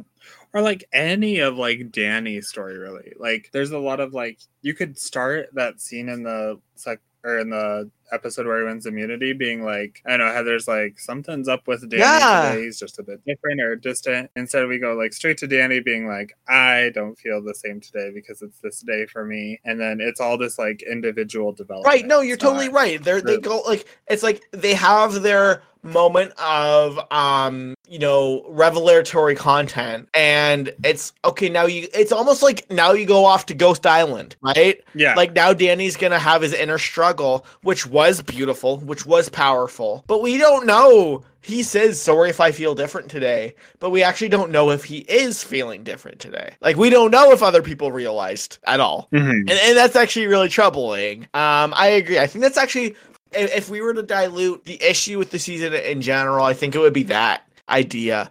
So let's jump here to, we've kind of done like a little mock award ceremony here, in terms of a couple of questions and that sort of thing. So let's start with the positive, and we'll get more negative as we go, Joe. So I think first off, we have what they got right, what the story and narrative team behind Survivor got right. My number one category or nomination here is the cast. This is maybe, I'll say top 5 casts they've ever assembled in Survivor. It's really good. Yeah, I think everyone had their part to play in this story. Like, it's weird to think of Heather as this like the worst edited person when she had this very complete story and like fills it so well. And then you think of like everyone else and it's like, but they all had an interesting story too. Like, I know you have to think sort of back to those first episode booths to be like I didn't get a full picture of these people. Yeah. But everyone else like makes sense, and I think that's because they're strong characters, and yeah, like we were talking about, almost this, I want to call it like emotional solitaire, where like everyone got their moment, but sometimes it was just in their own lane and never crossed with other people's lanes. But they did that really strongly, and it showed this strong cast. Yes. Yeah, no, I totally agree with that. Like, there's maybe, like, I think you could argue maybe Genie was a dud, and maybe, I don't know, Abraham was a dud. But I think Abraham probably could have been more interesting if he wasn't the first boot, a double boot in the first episode. And other than that, it's a good cast. You know what I mean? Like, it's just, and there's no doubt there. Like, I think you could bring any of these people back, including those two I mentioned. I bet they'd be pretty interesting. So that's awesome. Good on Survivor. That said, I agree. Like, maybe there's value in having some less good people on a cast potentially. Like, do you put all 20 or 18, I guess in this case, great captivating people on a season, or, you know, if you have a couple people who are not so interesting, maybe you throw them on here, and that way all these characters get more flesh. I don't know. I feel like that's not the answer. I think it's good to start with these 18 and then have more interplay and have more, honestly, more peaks and valleys. Like, mix some of Heather's episodes with like Shan's episodes. Yeah. Or like anywhere between. Just to like mix it up and give people their due sooner than maybe they're ready to be relevant in the story even. Yeah, like one thing I noticed, Joe, with what you're saying about like them editing it for the after show, Nasir was all over that after show. Yeah. And I mean, we had him pretty high. We noticed a lot of edit manipulation with Nasir. I think it's because of that. I think they really genuinely liked him, but also he had a huge part in that after show. Yeah. Yeah, I just think, I don't know. I think they did well with the cast, but work to mix it together. Like, you have strong characters now, let them collide. Yes. And maybe that's not as good as their like singular moment, but I think it'll be better for the story as a whole because we're seeing a moment that means something to how this game plays out. Like totally. Like, Tiffany is so funny all throughout the season, but her funniest moment is when she's making fun of Xander and she's rolling her eyes and that sort of thing, right? Like, it's almost like, do less confessionals. Survivor Micronesia is a spectacular season, and it's the season with the fewest confessionals in Survivor history. And I think that's a factor. Like, this season, you can definitely read the story of the season through, like, the confessionals are almost like the script, and nothing else matters. Like, if you read just, like, shout out to, who's doing these? I don't want to give them their credit, and the Edge of Sanity on Unspoiled Edgic did the confessional transcripts, and if you just read those, I think it's even more obvious that Erica wins. Like, you ignore everything else, you read the confessionals, and it tells this story. That's unfortunate, because this is a visual show with conversations and tribal council and challenges and all this stuff, and you can read this confessional transcript, which is very well done, great job, and get the exact story of the season. And that's a little unfortunate. And I hope they work on that. But yeah, I think in general, the cast, great, exceptional, positive thing to talk about here. I loved like and another nomination I would have here is I think that they did a beautiful and poetic job of telling the story of what identity and a personal game relate together. I thought that was a beautifully told story. A lot of that is on the back of Deshaun specifically, and his story was fantastic. And I have almost no complaints with that whole side of things. And I think that story is the one that divorces itself from the individual narrative the most. And I think that's why it's so good. Yeah, I definitely agree with that. I think, not that it's bad to do it any way you can, but I think they did a good job of bringing it into the story in ways that felt natural and genuine. And I think that helps improve the show, but it also is going to do the most to convince people that like maybe their beliefs aren't as solid as they think they are. Yeah, like, so I mentioned this a lot, that I think this would actually be a really great first season.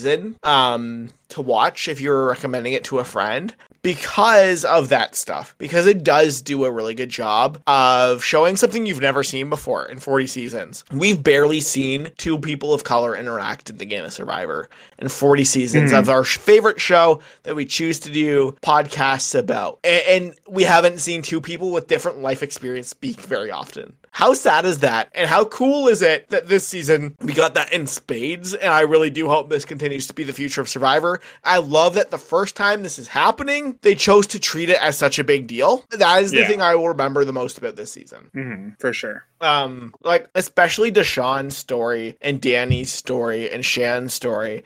And I don't want to randomly discount Liana as well, right? Like, that story was really beautifully told. And like, honestly, this might be the season where I felt the most emotion, and that's other than Millennials vs. Gen X, because that was a lot. But like a very powerful emotional resonant season, and I think they nailed every single one of those scenes. And to be honest, Joe, if you would have asked me if they would have nailed these topics before the season, I would have said no. I would have said it would have been very clunky and not bad. Any thoughts other than this on like what they got right? I don't think so. I can't think of anything other than those two. I mean, that sounds really negative, but like, it's a big deal. Those are two really positive qualities. Yeah, and I think it's harder to find those moments, because I still do speak as someone who really enjoys this season. And so, like, before we get to like what's wrong with this season, I think there is a lot to enjoy here, and a lot of it feeds into those 2 points, but I think there's other things that are maybe harder to put into definite words. Agreed. Yeah, like, I think there's like, in general, I think it's that the cast was good. They delivered. The stories were, I think, pretty well told for the most part. And yeah, overall, like, I think that they drew some Survivor legends. Like, I think that Shan will be the new Parvati. Like, in terms of every who are you most like question. I think Shan, the way that they told the Shan story is different than every other mega strategist story they've ever told. And I think it was really great. I love that she came 8th. I love that they gave this person the credit, even when they didn't perform that well, really. Like, they, you know, they were a middling placement. But the Survivor editors realized, well, who cares? There's something special here. And there was. And I think Shan carried this season in a lot of ways. And after she left, it was less good. And I really think that's something to hype up, is how well they told the Shan story and how they did it authentically and showed the power of Shan and also the vulnerability of Shan. So good. Yeah.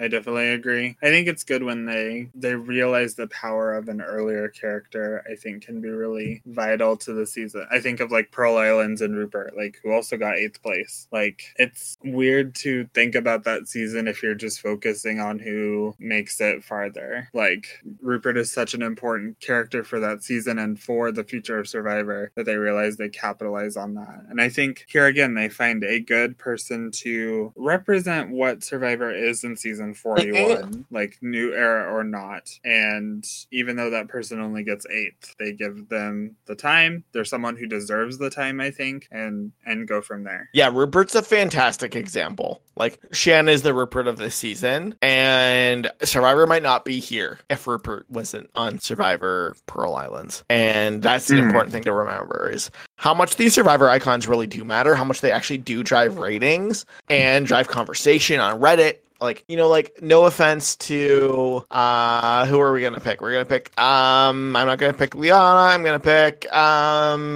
Tiffany even, right? Like, Tiffany's great. Tiffany's going to be somebody's favorite Survivor player. Tiffany's story in this season would not be able to sustain Reddit discussions 3 years from now. Shan's could. People will probably be debating Shan and what her relevance and how much she matters, and maybe Shan's bad, actually, and then in 3 years later, it's actually Shan's great, and actually why Shan's the greatest player ever, and this push and pull all throughout Survivor history on Shan, similar to like a JT or a Steven or a Russell. Like, these people matter because they keep the conversation going. And Shan was that. And Shan will continue to be that. So that means that they did a really fantastic job.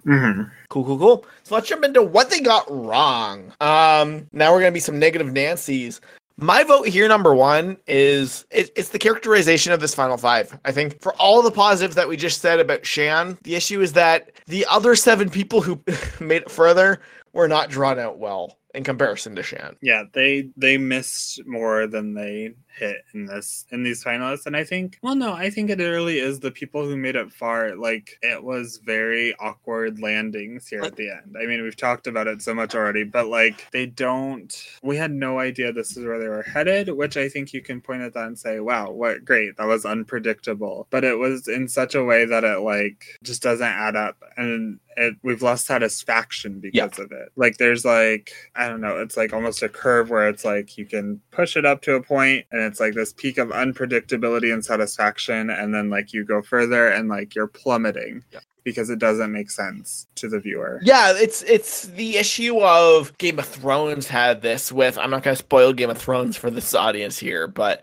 the person who ends up on the throne made a lot of people unhappy because it didn't match the rest of the story, right? That is a good example. And who you're left with, you're like, wait, really? Them? Like, her? Like, from Arrested Development, like with Anne, the people that you're left with at this Final Five are not well drawn out, or they're well drawn out into Sean, and you have no expectation of them winning. Yeah. That's the issue, is like Xander is poorly drawn. I think Heather is actually fairly well drawn, but I think Xander, Erica, and Ricard are all 2-dimensional characters, and it sucks for the finale. You know what I mean? Like, I had a lot of friends that are not super fans, not really care who won. And that's a giant failure of the season. I think is absolutely the biggest failure of the season, is that this Final Five, while unpredictable in some aspect, is also your least dynamic characters. And maybe that's how the season just rolled out, right? Like, sometimes you're going to roll this and the goats are going to realize they need to, as Dean says, rise up a goat army and kill the threats, which I think is kind of what we saw. But the story seemed reluctant to actually tell that as how it happened. Like, the story they did not want to say Erica and Xander were goats, and they chose to rise up. And maybe more authenticity in that storytelling is important. You know, like, if there's 3 goats, one of them's going to win $1 million. That's okay. I think strategy and survivors hit a point where there's this very like big movement to take out a bunch of threats early on in the merge, and you tend to be left with like the bottom like feeders. And I don't think survivors hit that point, like where like, oh, deserving people make it to the end, and so we got to tell their stories, and we're not telling like, these aren't the best people, the biggest strategists, like the most social, who are making it. And there's just this disconnect where like they still want to have these people be very deserving, and oftentimes there is like some merit to them. Like, Erica's not like without like a greatness to her game, but like they miss it. Like they're too afraid to show the flaws, I think. I agreed with that. Like, I feel like you could show the flaws of Erica, and this season's probably a little bit better, you know, like, and even her journey is probably better, you know, like, people are not perfect, and people have flaws and scars, and like, that's just part of being a human being. And so they pretty much showed a fairly I would describe Erica as either flawless or quiet, depending on the episode. And neither of those are actually particularly interesting. Yep. Like, even when they were wanting to throw the challenge to vote her out, it was like, because she's so great. It wasn't like we can't stand her. It was, she's so good, she's gonna win if we don't do this. So that's that one for sure. And my other one for like what they got wrong is, to me, it's the twists. Like, to me, I'm actually not a Survivor purist, and I think sometimes I come off as one on the show. I'm fine with weird, goofy twists. My issue with them is that they take away TV time. I think a big reason that Heather and Erica and et cetera, got ghosted in some of these early episodes is that they had to put all this time into developing what the twist was about. Like episode 3, I maintain, is the worst episode of Survivor history. Maybe less bad than like the merge of Island of the Idols or something, like where like really bad stuff happens, but like it's up there. It was so bad. Yeah, they're just like taking away from what at least I want Survivor to be, and I think what a lot of people want Survivor to be. Like, I don't want to... Survivor is not so definite a game that I want it to be this like puzzle that you figure out, and there's like all these reading and like wordiness. Like I didn't like this anagram twist in the finale. Like I don't want that. Yeah. Like, I don't know. You're right. It just is sort of wordy, and yet you know what has happened. Like, you get this explanation and you feel like you wish it could have been shorter because it's something that's not set in stone, and it is this like, is how it is going forward, but you don't need paragraphs of text to tell you. I don't know. That doesn't really make sense, but like, I don't know. It's just taking up too much time. My issue for sure is that like if they could just interject these twists and it not take away from time with the characters, I'd probably be okay with most of them. I think the season, like, I think the Hourglass was unforgivable. I think specifically lying to the players. I think that the knowledge is power was not okay with the players not knowing it was in there. And I think Do or Die was pretty clunky, but like on a game design level. But overall, like, I mean, I think the only one that's like completely unforgivable is the Hourglass. I think you could slightly workshop the other two into being pretty good. The issue is that then you have an episode all about Brad finding a thing that doesn't matter. You have an episode, like, you have all this time that could have been a Heather confessional, or could have been an Erica confessional, or like a scene of them laughing together, or crying together, or exploring the human condition together in some way. You know, like, all of these things take away from TV time, and we know they only have 44 minutes, and they couldn't get 2 hours for Winners at War, so they're not going to get 2 hours for anything else.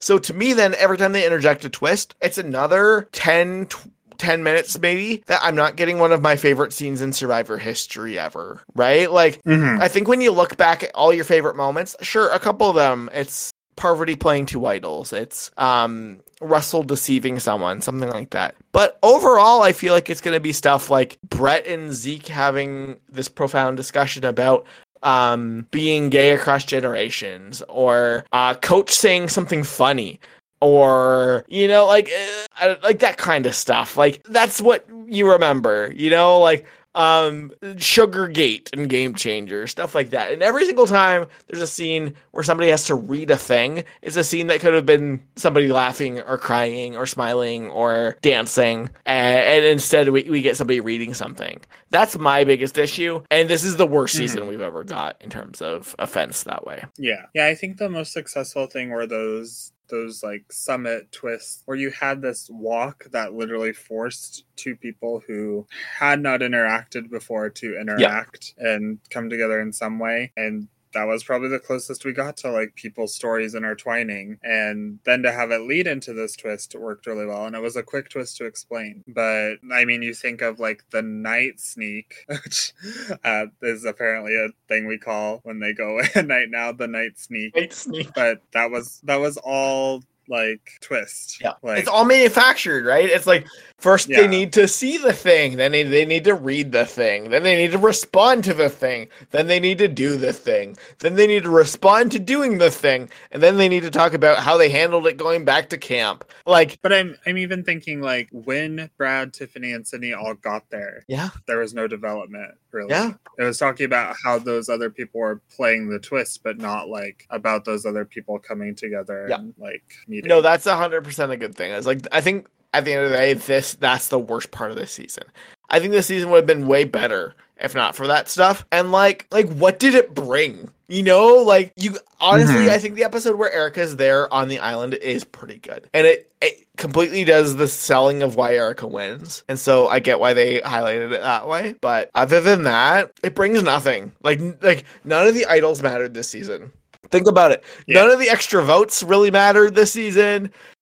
Joe, none of the twists fucking mattered this entire season. Well, I mean, Shan's extra vote got Messier out. So. That's true. They probably could have done it without it, but yeah. Like, you're right. There's a couple moments where like small things change. No, but you're totally right. Like most of the stuff didn't actually like it is wild to think about episode 3, which is just Brad gets like multiple twists and then is voted out. Like, yeah, how did that make the cutting room floor? You've got to do something with that. That's not that. Yeah, like because like you're literally crumpling up half of an episode and throwing it in the trash. Honestly, Joe, it wasn't. I feel like it was an entire episode. Did not freaking matter. That's the other thing is like the only real twist that mattered. I guess you could argue the hourglass because Erica was going to get voted out, but she was only going to get voted out because she was away on an island and couldn't talk to anybody, right? Like maybe she gets voted out anyway. Like that's the vibe I got. Is she's going to get voted out because she can't talk to anybody. She doesn't know 10 of these people or whatever, like obviously. I feel like that one's moot, and then Xander's idol is the only one that matters, and it's how it didn't matter. Like it's really frustrating that way, you know. Like they could have edited this. They honestly could have, if they really wanted to be like deceptive, they could have edited this as a no twist season. And you know what I mean? Like they could have lied to us and say there was nothing, and this was no swap, no twist, no idol, Survivor. They just had to edit a couple scenes, and that's it.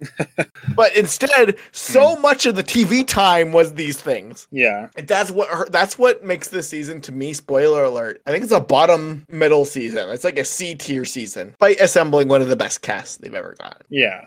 Anything else you think they got wrong, Joe? I don't think so. I mean, not really in terms of edit, but I think editing, the twist took up a lot of time there, but I think just on a bigger level, they need to focus on like the validity and like fairness of the game design. Because I think it is so scattershot and like we're just firing randomly and hoping for excitement, and they've been fortunate to get it at times, but I think they're going to get into eventually a weird like deadlock where things don't work out right. I think they need to have like a tighter focus on like making a good season rather than setting themselves up for a big mess. And the other thing I'll say here for what they got wrong is we've talked about this a lot. There's a clear push, and this is true in entertainment in general, of segmentizing things, like making clear segments for things like Summit Island. Like there's going to be a twist. There's going to be this thing that they know, a reward challenge that they know is going to suck up 7 minutes of screen time. Because that means there's, 7 minutes less that they have to scrape together footage for. Jeff talking to the camera, the dummying down of a lot of this early season. It didn't linger as much as I thought it would, but I do think it's a threat to Survivor moving forward. It did vanish a little bit at the merge and onward, but I can't forget some of those moments where you're just like, really, Jeff is explaining they're deciding between alliances and challenge strength in season 41 to the camera directly. Come on, we expect a little bit more, right? That stuff I think is like, I really do think that this season might not age well on a rewatch. I mean, you're gonna have like game within a game throughout the whole season. I just think about that. Like, it's so stuck in time, and it feels unfortunate. Yeah, I think that's the big thing. Is like there's some factors like that are just hard to reconcile with. Is that I think they really thought they were getting the Netflix audience, as we mentioned earlier in the season, and that storyline kind of dropped off because it did vanish a little bit, like from the merge onward. But like I think that's really what we saw, and in some ways it's like poetic that they tried so hard to accommodate them when they didn't show up. Like if you look at the Survivor ratings, they're consistent to what they were last season before they were on Netflix. In some ways it's like, duh, you should have expected this, but in some ways it's also sad because this is my favorite show and they didn't attract that new audience. So mixed bag there. So let's move here, Joe, into, because we're narcissists, what we got right. And Joe, I honestly I'm very happy with our coverage. I feel like we did a pretty good job. I feel like I was able to kind of clue in that we were getting a B-type winner like pretty early. I think I put that notion out there at the end of episode 5, I believe, episode 5 or 6. And yeah, I think that stuff, I think overall we did really good covering this season. Like, I think we were pretty on track after like episode 1 of what this season was about, the stories, and we saw them pretty much quoting our stories at the Final Trap capsule. Yeah, I think I feel very good about our coverage this season. I don't know if that's because there was a winner I got right, or like a winner I actually enjoyed, but I think we just did a good job, and I think we're hitting on the way we've sort of structured our own episodes is the way I think Survivor is headed in terms of structuring who their winner is. Like, they focus on story as opposed to like what their Edgic chart looks like. If you're not, I don't know if you'll bring it up, but I'm definitely going to. I think Robot Dev elsewhere on the Edgic subreddit, not in one of our things, but he talked about his thoughts on the biggest takeaway from the season. And in bold, he has, I think, the editors don't edit for a chart, they edit for like a TV show. Yeah. So I think that's one of the biggest things I realized thinking about this leading up to this episode is that's the whole Shan thing. And when I was like, how could I have seen this coming? It's when Shan's perfect edit chart wise wasn't blending with the stories we had discovered and seen reinforced episode to episode. It's realizing Survivor focuses on stories, and it feels like it's very strong this season, but I think it's gone longer, and sort of focusing there and then building from that, as opposed to looking at who has your perfect chart and who has the relationships going. Yeah, forward. like, I mean, Emily Pandemonium had a great comment on our thread about the difference between looking at the stories and then looking at the number of relationships and the complexity of the relationships and where to factor that in. This season is a clear indication of you have to factor more stories, right? We do know who Eric is close with by the end of the season. Not by episode 3, not by episode 4, not by episode 5 or 6 or 7 or whatever. It's by episode like 10, right? Like, we find out, oh, she's close to Heather and Ricard. Cool. That's a factor, is like, you have to, we know she was on the bottom. She's a little bit of a unique case that way. But I mean, I think our story focused approach behooved us very well this season. I sold the Shan stock pretty early. I think I drop her off my contenders list in episode 6. And the reason for that is, one, they kind of put Liana more front and center. But also because the story started being all about how the most important thing is when someone's vulnerable and lets us watch. How a Survivor player's journey comes down to a moment, and that moment's just a luck of the draw. When you look back at Survivor, you look back at every moment in the game and the challenges you didn't win, where you when you gave everything in the tank. And it's, to me, I clued into this story of, well, it doesn't matter about being the greatest, it matters about trying really hard, right? Like, it matters about being consistent and getting back up. And that's why I sold Shan, is because Shan was a story of greatness. How this Survivor legend just was born instantly. How she was born to be great. And Erica's story was about how greatness was thrust upon them. And that's what the story was telling us. And that's why I bought the Tiffany and Nasir and Liana stock when I should have bought the Erica stock right away.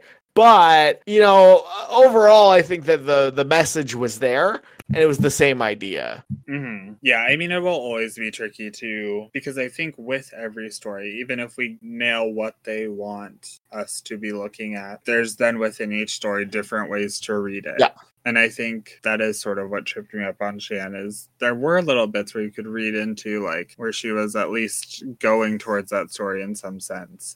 So I think it's always something to watch, but I think the important lesson is that story first, see how these people are looking at these stories, and then think about where we've seen them, like, throughout the season. Yep. Totally agree. Like, I think there's a bit of that with Deshaun, where Deshaun did tap into a lot of the stories, but he was still inconsistent in tone and inconsistent in visibility. But I would very much go, like, story then to the chart rather than chart does it fit with the story. Yeah, I think there's two factors here, right? Like, I think the important thing is story focused for sure, but also realizing that every episode the editors have two jobs. One is telling the story of this week, and also telling the story of how this week is relevant to the story at large. Comparing and contrasting those things with a fine comb. I think that's the key. Is it's not just the story at large. It's not just this week. It's both. Yeah.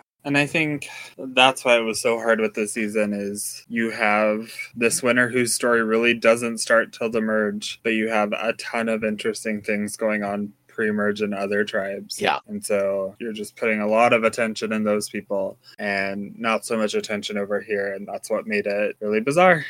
Totally. On that note, I mean, I think that actually, let's jump here too. I think the other thing, Joe, at this point, and this is something I feel very proud of myself for, is catching the weird dubbing in this season. Those lines I quoted earlier about the Survivor players' journeys often come down to a moment, and that moment sometimes comes down to the luck of a draw. In episode 6, when they're drawing the challenge, like drawing the rocks or whatever, there's a lot of moments like this throughout the season that are clearly added in after and post. I'm going to maintain this being like a number one thing to pay attention to. And yeah, like, I mean, this is the moment in episode 4 when I completely abandoned the idea of a really strong dominant winner and was purely looking out for the scrappy underdog. After I love the strategy in the game, but the most important thing is when someone's vulnerable and lets us watch. I think paying attention to what Jeff Probst says should be incorporated more into Edgic. He's the EP of the show. You know, like, he's the showrunner, and he's going to make sure what he says matters and isn't contradicted. That's an important thing to remember, I think, moving forward. I don't think I would have gotten Erica as the winner if I wasn't keenly paying attention to what Jeff Probst was saying in the season, both on the beach and clearly dubbed in post. Yeah, I don't know if this maybe was a thing longer than we have seen it, longer than just this season. But I think this season is a really good starting point for that maybe to happen when you think about the other places Jeff became a bigger focus, where he gave us all these asides at different stages of the game. Yeah, Jeff is very much a part of this show, and he wants to be like sort of an oracle or something for this. Like, he can divine Survivor. Yep.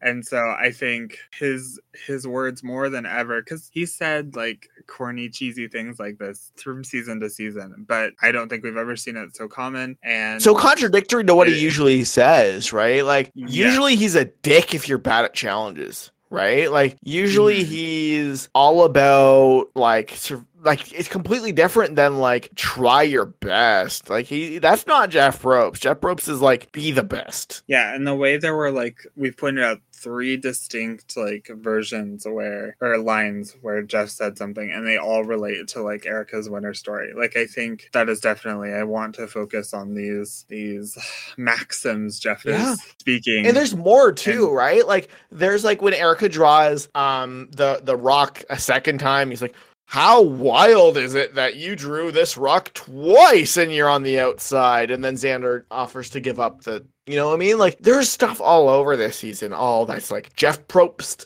saying things he normally wouldn't. Yeah. So that's the biggest one for me, is just like the season, if anything, was I always focus on what Jeff says, but this was like very much I need to focus even more. Because, yeah, he wants to be the narrator that tells the audience what is right and what is wrong. Yeah, cool. So the other one I think that's important to talk about here is, let's quickly talk about this because we'll talk about it more later, is like, I think I don't know if we want to just talk about all of it. Like, we had this in our like takeaways moving forward section. I think we had a bit to talk about like what we just got plain wrong, but I say move that after this because we just need to talk about tribes and what they mean to Survivor and the editing. Because like a Luvu one, and I think that's just wild to think about. Yeah. And so I mean, so what we have in one of our strengths is like realizing something strange is going down. Like, we never fully discounted Luvu, I think. Yeah. And I think that's the thing, is I think a lot of people that normally I find, like, showed it to Survivor 39 on Unspoiled, they're somebody I usually find myself agreeing with in this community. This time, early on, I'm like, I feel like you've never been a strong complex tribe theory person.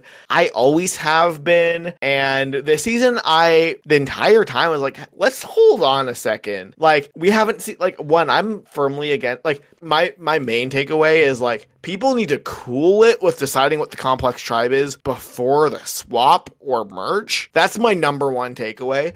Is I really feel like if you were to analyze all of these 3 tribes just from like you didn't ever think about complex tribe until the merge. Like that's why we always do our complex tribe episode at the end of the swap. Is that's when it actually matters. Like I think people basically decided what the complex tribe was in episode like 3 when there's 4 more episodes in the pre-merge. They didn't swap at all. That to me was the biggest thing. I'm like, hold off, wait till we swap, because we actually did get a lot of relationships on Luvu, but also so much of this tribe or this game in general from the merge and even from the summit was like, why working with your tribe is a bad idea. I think that's really what the story was telling. It was like, hey, there's more beyond your tribe, and they still checked in with Erica. You know what I mean? Like the reason complex tribe theory exists is that they check in where the winner's actually standing. So I think a way to, for me anyway, to reconcile with this is I don't think complex tribe theory was at all counteracted this season. And I think that makes me in the extreme minority because I think like you just said, like Robot Dev said in that post, they're making a TV show. They're not making an Edgic chart or a guidebook of who wins. They're making a TV show. And why does complex tribe theory work? It's because you want to know how the winner's standing on their tribe. If you never go to tribal and you're the boot the whole time and they're trying to throw to get you out, that's enough cover for what's going on your tribe. I think you're right in that I've never been so on board complex tribe theory, and I think I do look at this season very differently, and it sort of aids my thing. Don't stop. I think talking about that guidebook, or I think when we were discussing it pre-recording and we had to stop ourselves so we could have stuff to discuss here, I sort of classified there's this theoretical survivor Edgic workbook, and you have your little page on complex tribe theory. How are you figuring out who is the complex tribe? And I'm just rip it out. I don't want to look at that going forward, at least for this season. I need to build up some trust back in it, I guess. But I think it's something where most of the time it's so easy to sort of build a justification in for it if it doesn't work out just right. There's a good portion of the time you have an idea of who the complex tribe is, and it's the person with the winner. There's another good portion, I think, maybe not as big, where all tribes involved are pretty complex. Maybe you didn't nail it, but you can see why the winner's tribe was the complex tribe. And then you have situations like this where it didn't look that way. I get where you're saying the Luvu bits came in. I'm still kind of skeptical that when you look at it in comparison to what Yasa and Ua got, was it that complex? But yeah, I think sometimes it just doesn't fit, and that's what makes me think complex tribe theory, I don't personally want to have that effect. Sort of if I think what makes us fortunate as in doing this podcast is that we list out every person every episode. We spent so many episodes talking about Heather when we didn't think she had a shot. But I think that's so valuable to keep everyone in perspective. And I think that's what really helped us this season. I think that's why it's here. That's probably fair. Why we're yeah, I mean, that's the thing is I'm the one who loves complex tribe theory. And I think I'm the only person on the internet saying this. But I don't think this season contradicted it at all. I really don't. And I think that maybe something about 39 made more people aware of complex tribe theory, and therefore made more, I don't want to be rude, but made more people use it wrong. A core tenet to me is one, you don't talk about it till at the end of the tribal phase, and then you count the relationships, right? That's to me what it is. Yeah, there's more ways to view it and whatever. There's more complexity, but it's kind of that. Wait for them to no longer be on the tribe. Count how many relationships exist. That's your complex tribe.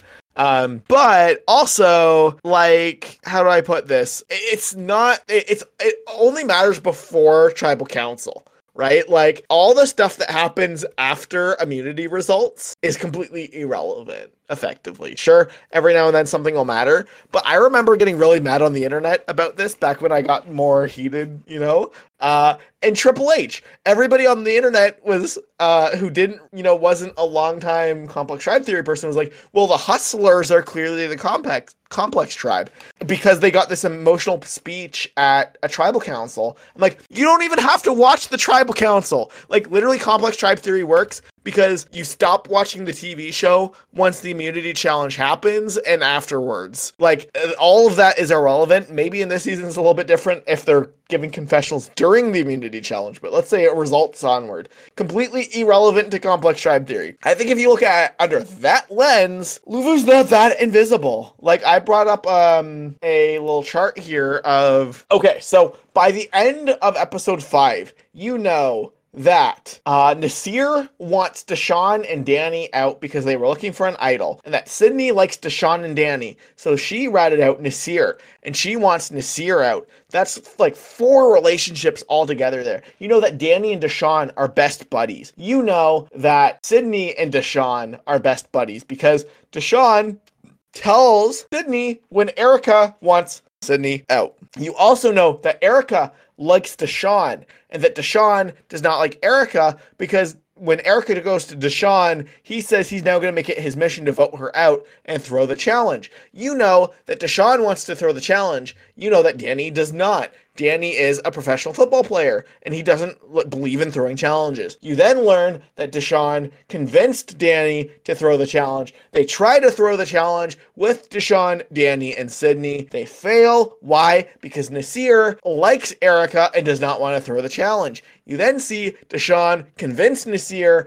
with Danny to throw the challenge. It's still not enough. Erica is then able to overcome. And you get this extremely in-your-face confessional from Deshawn, summing up how Erica is sneaky, so I just want to cut the head off the snake before it gets too much of a problem. I don't want to give Erica the opportunity to play the slow beginning game and then emerge at the end and take me out, as what happened in the season. Like, there's a clear summary of all the relationships except Heather, really. Like, Heather's invisible. Other than that, there's so many relationships on Luvu. I was never willing to pick who the Complex Tribe was. That's not me saying, oh, I knew it was Luvu. That's me saying the fact that people just took it for a given that Luvu wasn't the Complex Tribe, I think was shoddy journalism at best. Okay. So I think I had a lot of thoughts, but what do I remember? So let's branch off. Like, we could say that we weren't sure on the Complex Tribe Theory. I think that's valid because I think my counterpoint to what you just did with Luvu was that you could also do that with Ua. And like, how do you make a complex tribe that only gets down to 2 people? Like, there's that challenge there. You have all this intense group of 4 on Yasa that has all these branching relationships that are described well. I think I get why we were uncertain, but I think the point I want to make is that Luvu most certainly was not like above and beyond the other 2 tribes. Agreed. So yeah, that's where I sort of come out and be like, if all the tribes were doing this sort of stuff, what is the better gauge of complexity then? What is the stuff that Luvu specifically did that differentiates that? And I don't know if we know that. Me, honestly, Joe, my take is that if there's ever a tribe doing confessionals and a challenge again, they're the Complex Tribe. I think that, well, I mean, it's not wrong because, like, didn't Braun have that in Foa? Yeah. I think it supersedes everything else. I think my idea going forward from this, and I don't want to say we're done discussing this by any means because there's a lot there. This is the sort of meat of it. But I think we should make a pact to, personally on this podcast, not touch the topic of Complex Tribe Theory until we get a preview that's like, it's the merge. I agree. And then we can be like, here's our Complex Tribe Theory. And I think that's special. usually what we do, right? Like, yeah, I think it definitely got out from under us quicker in this season. Yeah. But that's because I think everyone was hardcore discussing it. Yeah. They wanted to figure out, like, who is this Complex Luvu tribe? was quiet in episode 2, and then everybody's like, they're clearly not like, they were not that clearly. Like, Deshawn's visible in every episode, you know? Like, Sydney's visible in every episode. Like, Naseer's visible in every episode. The idea that this is like the way that you see the Survivor commentary is like they weren't on the TV show and you didn't know their names. And that to me is absurd. They were on the TV show. Yeah, I think that goes back to another interesting thing. I think it was episode 3 where we were like, why is this episode so bad? But also, why is this episode so focused? And it was this idea that like maybe there's the premiere and then these next 3 episodes are each going to focus on a tribe. They did. Because they go to tribal council. And so Yasa went to the first tribal council, Ua went to the second one, and then Ua went again. And we were like, well, that's that theory. But that wasn't actually the case because that's the one where we got Erica and Deshawn and then Heather's reward challenge thing.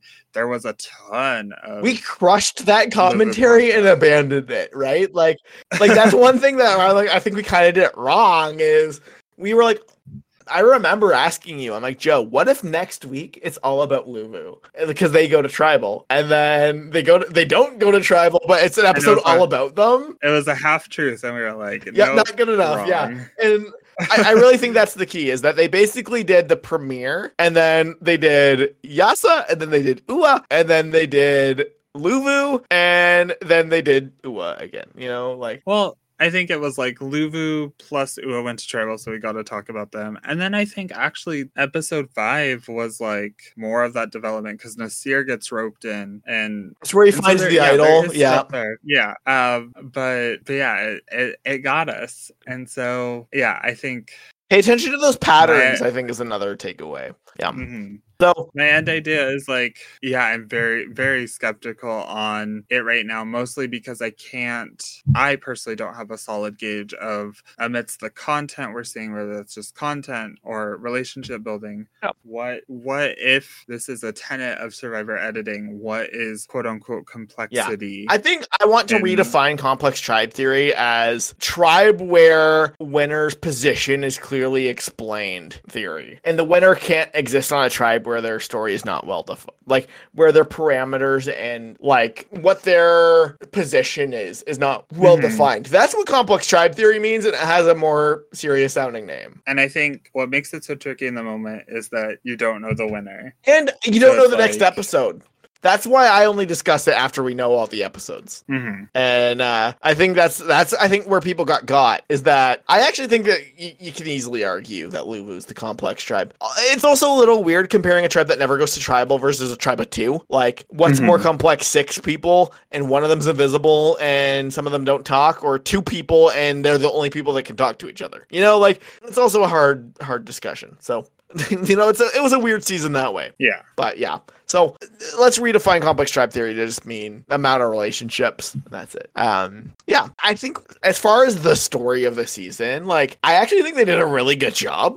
It seems like they may have been a little bit grudging in terms of who won, but they told the story of how that person won and why they won on a metaphorical level really well. This is a story all about luck and risk and reward and being authentic and trying really hard, even if you're not great at things. And yeah, I really feel like all that stuff was so good and sums up what the story's about. I think so. I think it's sort of this overarching idea of determination. And I think not only does that play really well into Erica's story, it's sort of the themes they were stacked with from the beginning, from conceiving this season. They were like, wouldn't it be great if we could do a season all about determination in the face of luck? And they were sort of handed that on a nice platter, and we're able to really focus on those stories. I think that's why I feel like other seasons we've had sort of a humongous laundry list of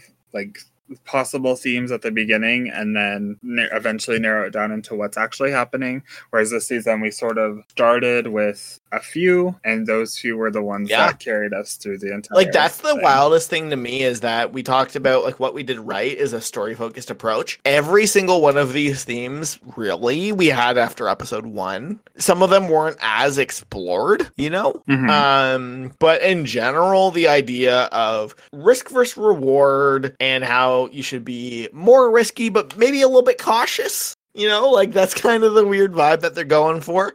How you should be completely authentic to who you are, how sacrifices and hard decisions are necessary, and you have to work to get to where you are, but also that and you know, Survivor is both a personal and team game, and how you have to navigate your own goals with the goals of things thrust upon you, like identity, or how Survivor could be a love letter, and your performance and determination can be a love letter to your parents or the people who are close to you.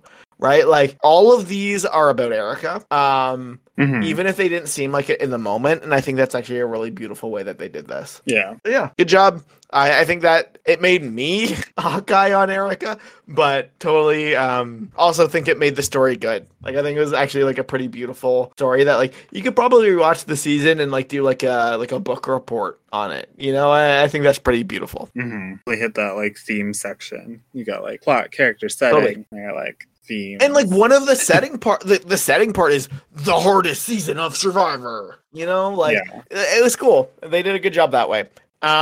So let's do some awards, Joe. Let's start with best moment of the season. Do you have one off the top of your mind? Can be anything I want.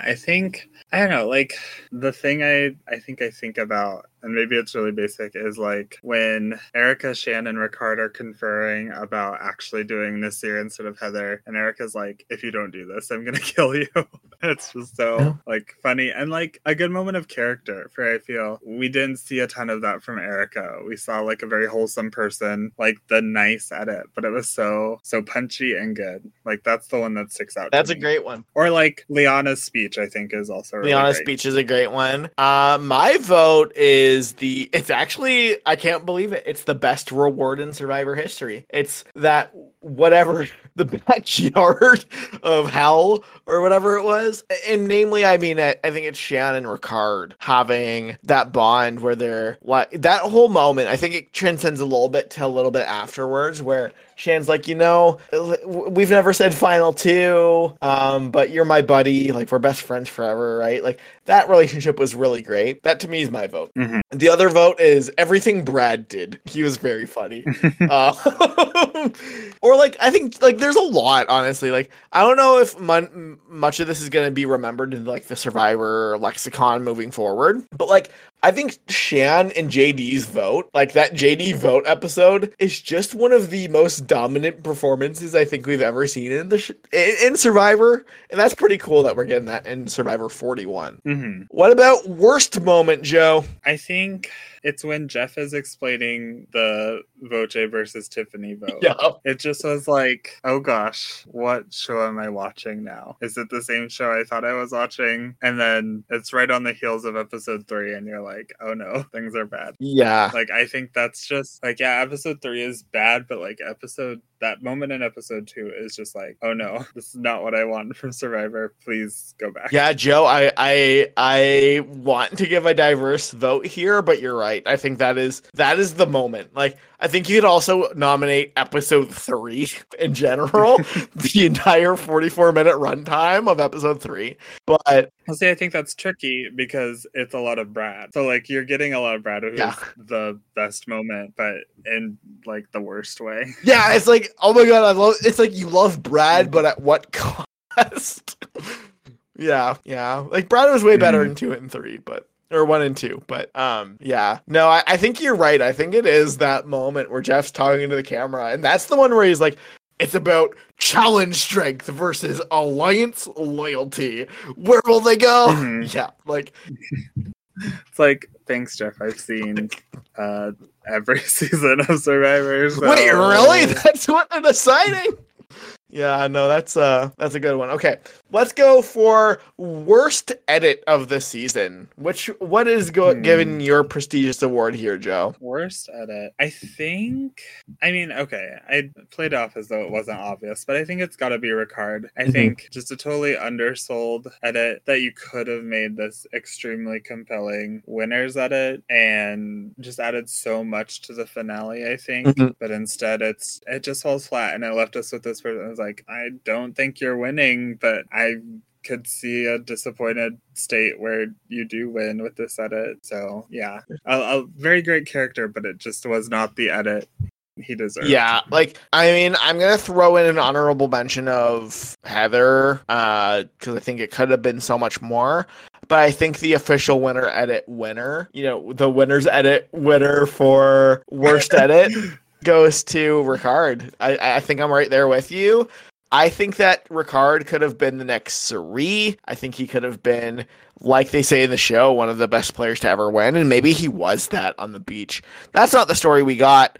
We got no story, really. We got a couple moments of greatness, right? Like his premiere and what was it, episode 10 or episode 11? The one where he talks about how he's really great at this game, and I guess it's episode 10 and 11. Like that's a great, like those 3 episodes together, episode 1, 10, and 11 are god tier. Every other episode sucks. Like it's you could have just made the rest of those pretty good or something, like. I agree. I think that's my vote as well. But, I'll nominate Heather as someone who could have been more. Yeah, like, it just, Ricard could have been one of the greats ever, and he's not in this season at all. And honestly, Joe, I don't know if he's going to play again. I think he might get forgotten in 3 seasons. Or just, like, some of that fan reaction to various points throughout the game might not resonate well, and then... Yeah. And, like, he really could have been great. Like, look at, like, I'm looking at his Edgic bar right now. Like, look how many under the radars he has. Like, this is the guy that... is at the end talking about how he's one of the best ever. He's got literally 3 UTR 1s. Like, I don't know. Like, and like 2 of those he went to tribal. Yeah. Like one of the merge episode he won immunity and he was gonna get voted out, right? Like, and they didn't even talk after. Like, yeah, like there was a giant failure there. Okay, let's jump to best edit, Joe. What you doing here? Okay, I will go first. I kind of want. I can go first. My vote is, and this one was easy for me. It's Shan.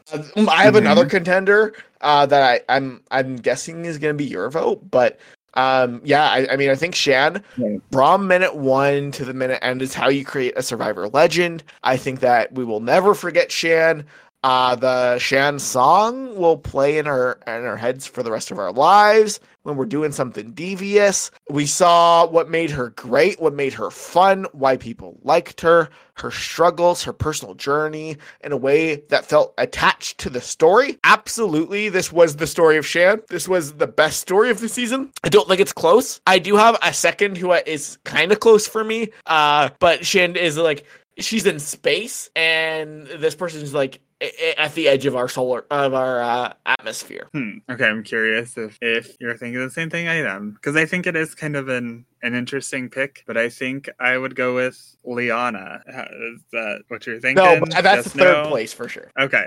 And I say that I think there's a little bit of that episode 9 edit where she just hates Xander. Like, I think that's a sour bit. That's what holds it back for me. Otherwise, I think, so preseason, I remember how unexcited we were for Liana. And I come out of this season, I know I'm a bit of a weirdo when it comes to like favorite Survivor characters, but Liana's my favorite from this season. I just love like what she brought to it and what the edit did for her, where it was this dimensional edit to someone who I think they didn't need to provide dimension to. And we saw so many highs and lows with her. And I love the ride of thinking like Liana is her winner somehow. And then having that like moment at the merge and not just sort of building that up in the 2 episodes it spans, but instead giving us a character before that and then writing that through to her finale, which is so poignant, so prominent. And you see why we're supposed to have rooted for Liana at some point. Like, it doesn't last the whole time. There are bad bits to Liana, but they do a good job of giving that character its due. Joe, you persuaded me. Liana's number 2. No, you're absolutely right. And I think that episode 9 where she's just mad at Xander poisoned it a little bit for me. It's like she's randomly super one note there. That said, yeah, you're totally right. Because, and the reason for that, my number 2 was actually Deshawn. Yeah. The reason why I think Liana actually should be number 2 is that there's totally a world where she's completely invisible until the merge, says she hates Xander, and then gives a good speech at the end. We've seen that before. You know what I mean? We've seen that exact story before. And I love that they actually gave her credit. They presented her as a legitimate threat in the game. They gave us her philosophy of wanting to make big moves and wanting to be the best, and where that can cause issue for her. Like, it was really well told. They gave us everything that you need to know about Liana, right? Like, you could place Liana in a conversation with anybody. You could put Liana next to SpongeBob. Liana's a fully three-dimensional character, and you would know how they would interact. And you're right. Liana's absolutely there because she doesn't need to be. And that's what we're always advocating for on this podcast, right? Is build more people who don't need to be threats, who don't need to be contenders as contenders, because that's another way to say build more characters who aren't in the finale as captivating characters. Mm-hmm. And I think that's a tricky one with this season, where there are two people in the final four who are very under-edited, and it's like, should what Liana had, should it have been given to Erica or Heather? And maybe. But also I enjoyed so much what it made Liana into. Yeah. And like, I think it's weird because there's a trade-off, right? In some ways, and this is something we got wrong, right? Is in general, I think we did pretty good on the winner tracking in terms of, like, we thought Liana was going to be a losing finalist because she was so developed, right? And I think that was a common take. And how awesome is it that she wasn't? She was just a cool person who did well, you know, and didn't win. And how beautiful is that?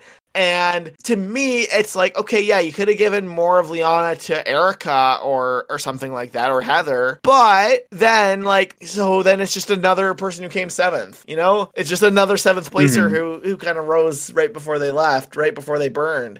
And in a way, I think the average fan is going to understand, okay, whatever, these people were great and Erica was good enough to win. That's the story they told, is look at these great people, and Evie and Shan and Liana and Danny and Nasir and Tiffany that all leave back to back to back to back to back. And the story isn't how Erica's the best, it's how Erica was good enough to live. And that's good enough for me. And I think if I was editing this show, given all the raw footage, I think the right call is give more to a Liana, to a Shan, to an Evie, and just tell the story of how Erica won authentically. And it is weird because of the meta commentary of this is your first woman winner in a while. That said, I do think that making more captivating, developed women characters is more important than selling the next woman winner.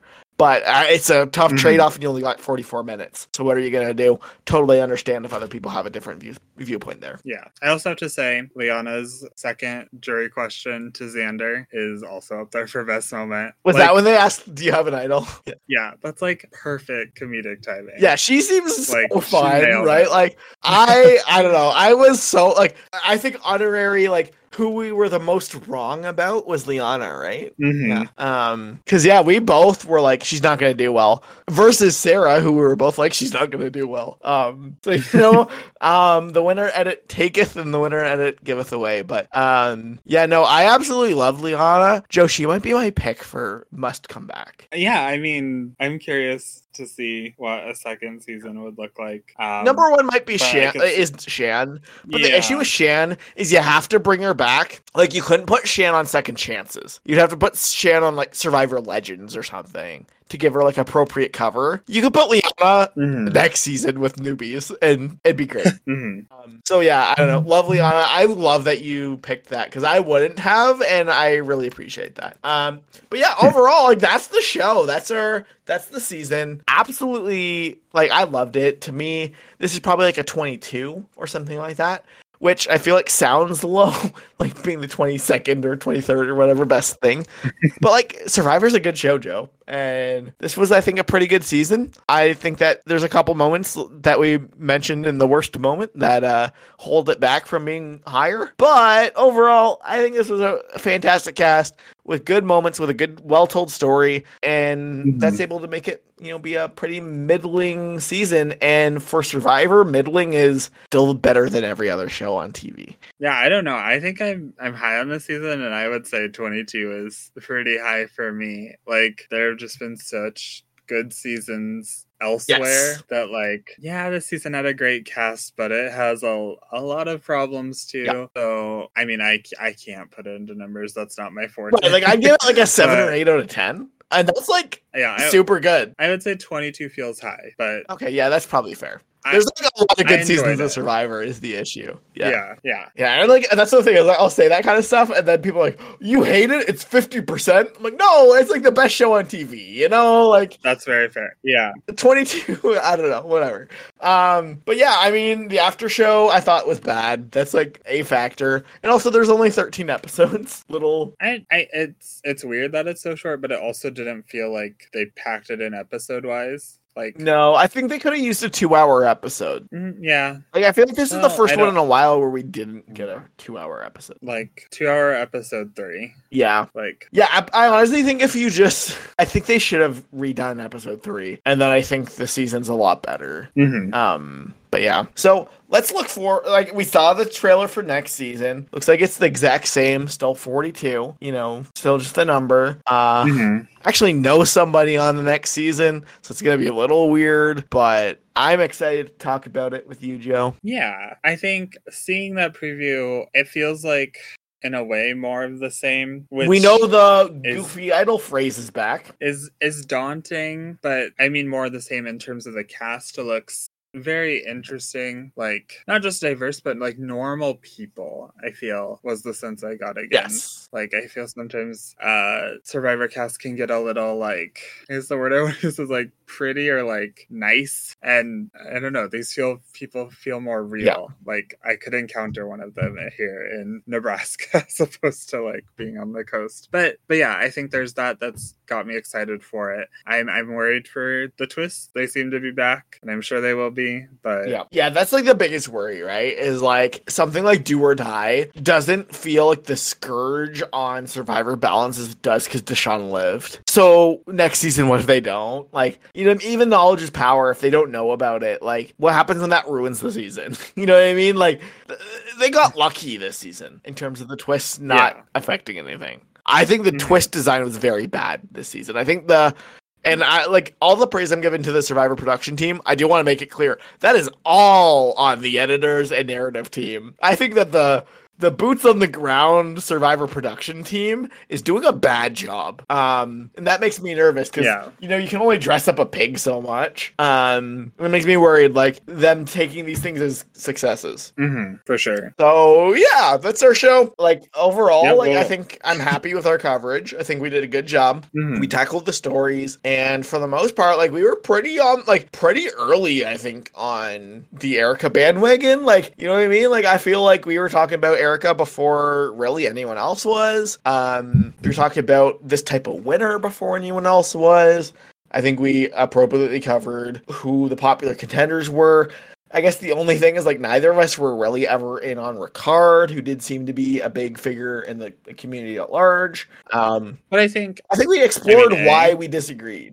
He didn't win. Yeah. So were we wrong? True. But also, yeah, I think we were always like showing, like, look, this is why we don't think he's winning. Like, and I think we did address, like, where it was strong, like why you might think it, but I think always counter arguing that with agreed things that I think were truly valid in the end. Yeah, like, I don't think we missed any, like, huge discussion or anything like that. Like, I feel like we were pretty on the pulse. So I don't know. I'm happy with it. Hard to be perfect, but overall, like, I have almost no complaints, really. Yeah, I mean, I have so many more hot takes. Like, I really don't think Erica's an unconventional winner. We can fight about that in the future. At me, whatever. Fight me in DMs. I really don't think she's very unconventional at all. I think you'd be hard pressed to find much of a difference between her and Sophie. I'm gonna be honest, but that's her show. I think, yeah, I don't know. I'm refreshed to have got the winner. I'll say that. I've had some rough ones with Tony. And I mean, Chris, of course, was rough for everyone, but like Nick, and then it's been a rough patch. I actually think our best coverage, well, I don't know. I feel like we've done pretty good on Ghost Island, on Island of the Idols, and I actually think this season might be number one, but I think we crushed Edge of Extinction. I think from pretty early on, we were like, we think it's the second returnee, but we're not willing to just say second returnee because that's lazy. You know? Like, I feel like we did a pretty good job there. But possibly, I don't know. It's also hard to remember. The thing you'll learn about podcasting, audience, if you ever do a podcast, it's really hard to remember what you said. And I think of the ones we've covered, Edge of Extinction is the one where I'm like, quiz me on who was on that. Oh yeah, name 3 characters. I'm like, oh, Rick, War Dog, Who won? Chris Underwood. Boom. Yeah. Mhm. Right. So Yeah, I don't know. My hot take is Anyway. always we did pretty good on that one, but it's hard to do well on that one. Who knows? yeah. So I just wanted to jump in here quick and talk about a little game that we run. So a good friend of mine runs basically like an online reality game. I know there's a lot of kind of janky, silly ones out there on the internet. If you love this show, I can recommend it wholeheartedly. It's really well done, very professional, good fun time on the internet. So if you are looking for something like that, if you've always been wondering, hey, what are these online reality games like, give Endure a try. I'll post the application in the show notes. So if you do want to give a shot to this game, it's going to be running in February. I think it's a fun time. It's how I've met a lot of my best friends on the internet here. It really is a cool place. We do meetups in New York City, go to the bar, get some drinks. It's a fun time. So if you are looking for something fun, it's an online game, pretty fun. Honestly, they really try, from what I understand, to put people who've never played before in there that are just Survivor fans, just excited to be there, and just have a fun time in the game. So definitely recommend it. If you have any questions, hit me up. Otherwise, farewell. See you next season. If you have questions at all, feel free to DM me on Twitter or on Reddit. My username's at u/HIPLOP, or my Twitter is at DannyKillsBees. So either way, feel free to reach out, and we'll be happy to answer any questions, thoughts, ideas, concerns, that sort of thing. Thanks so much for a great season of The Winners Edit, and we'll see you next time. Anyway, that's our show. Have a great December. I don't know.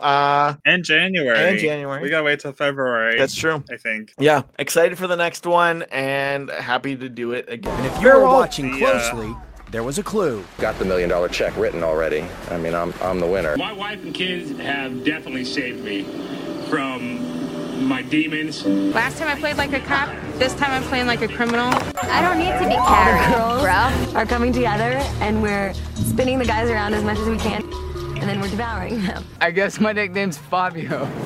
Each new day I get out here is a blessing, because I was only supposed to get 3. So I'm either going to win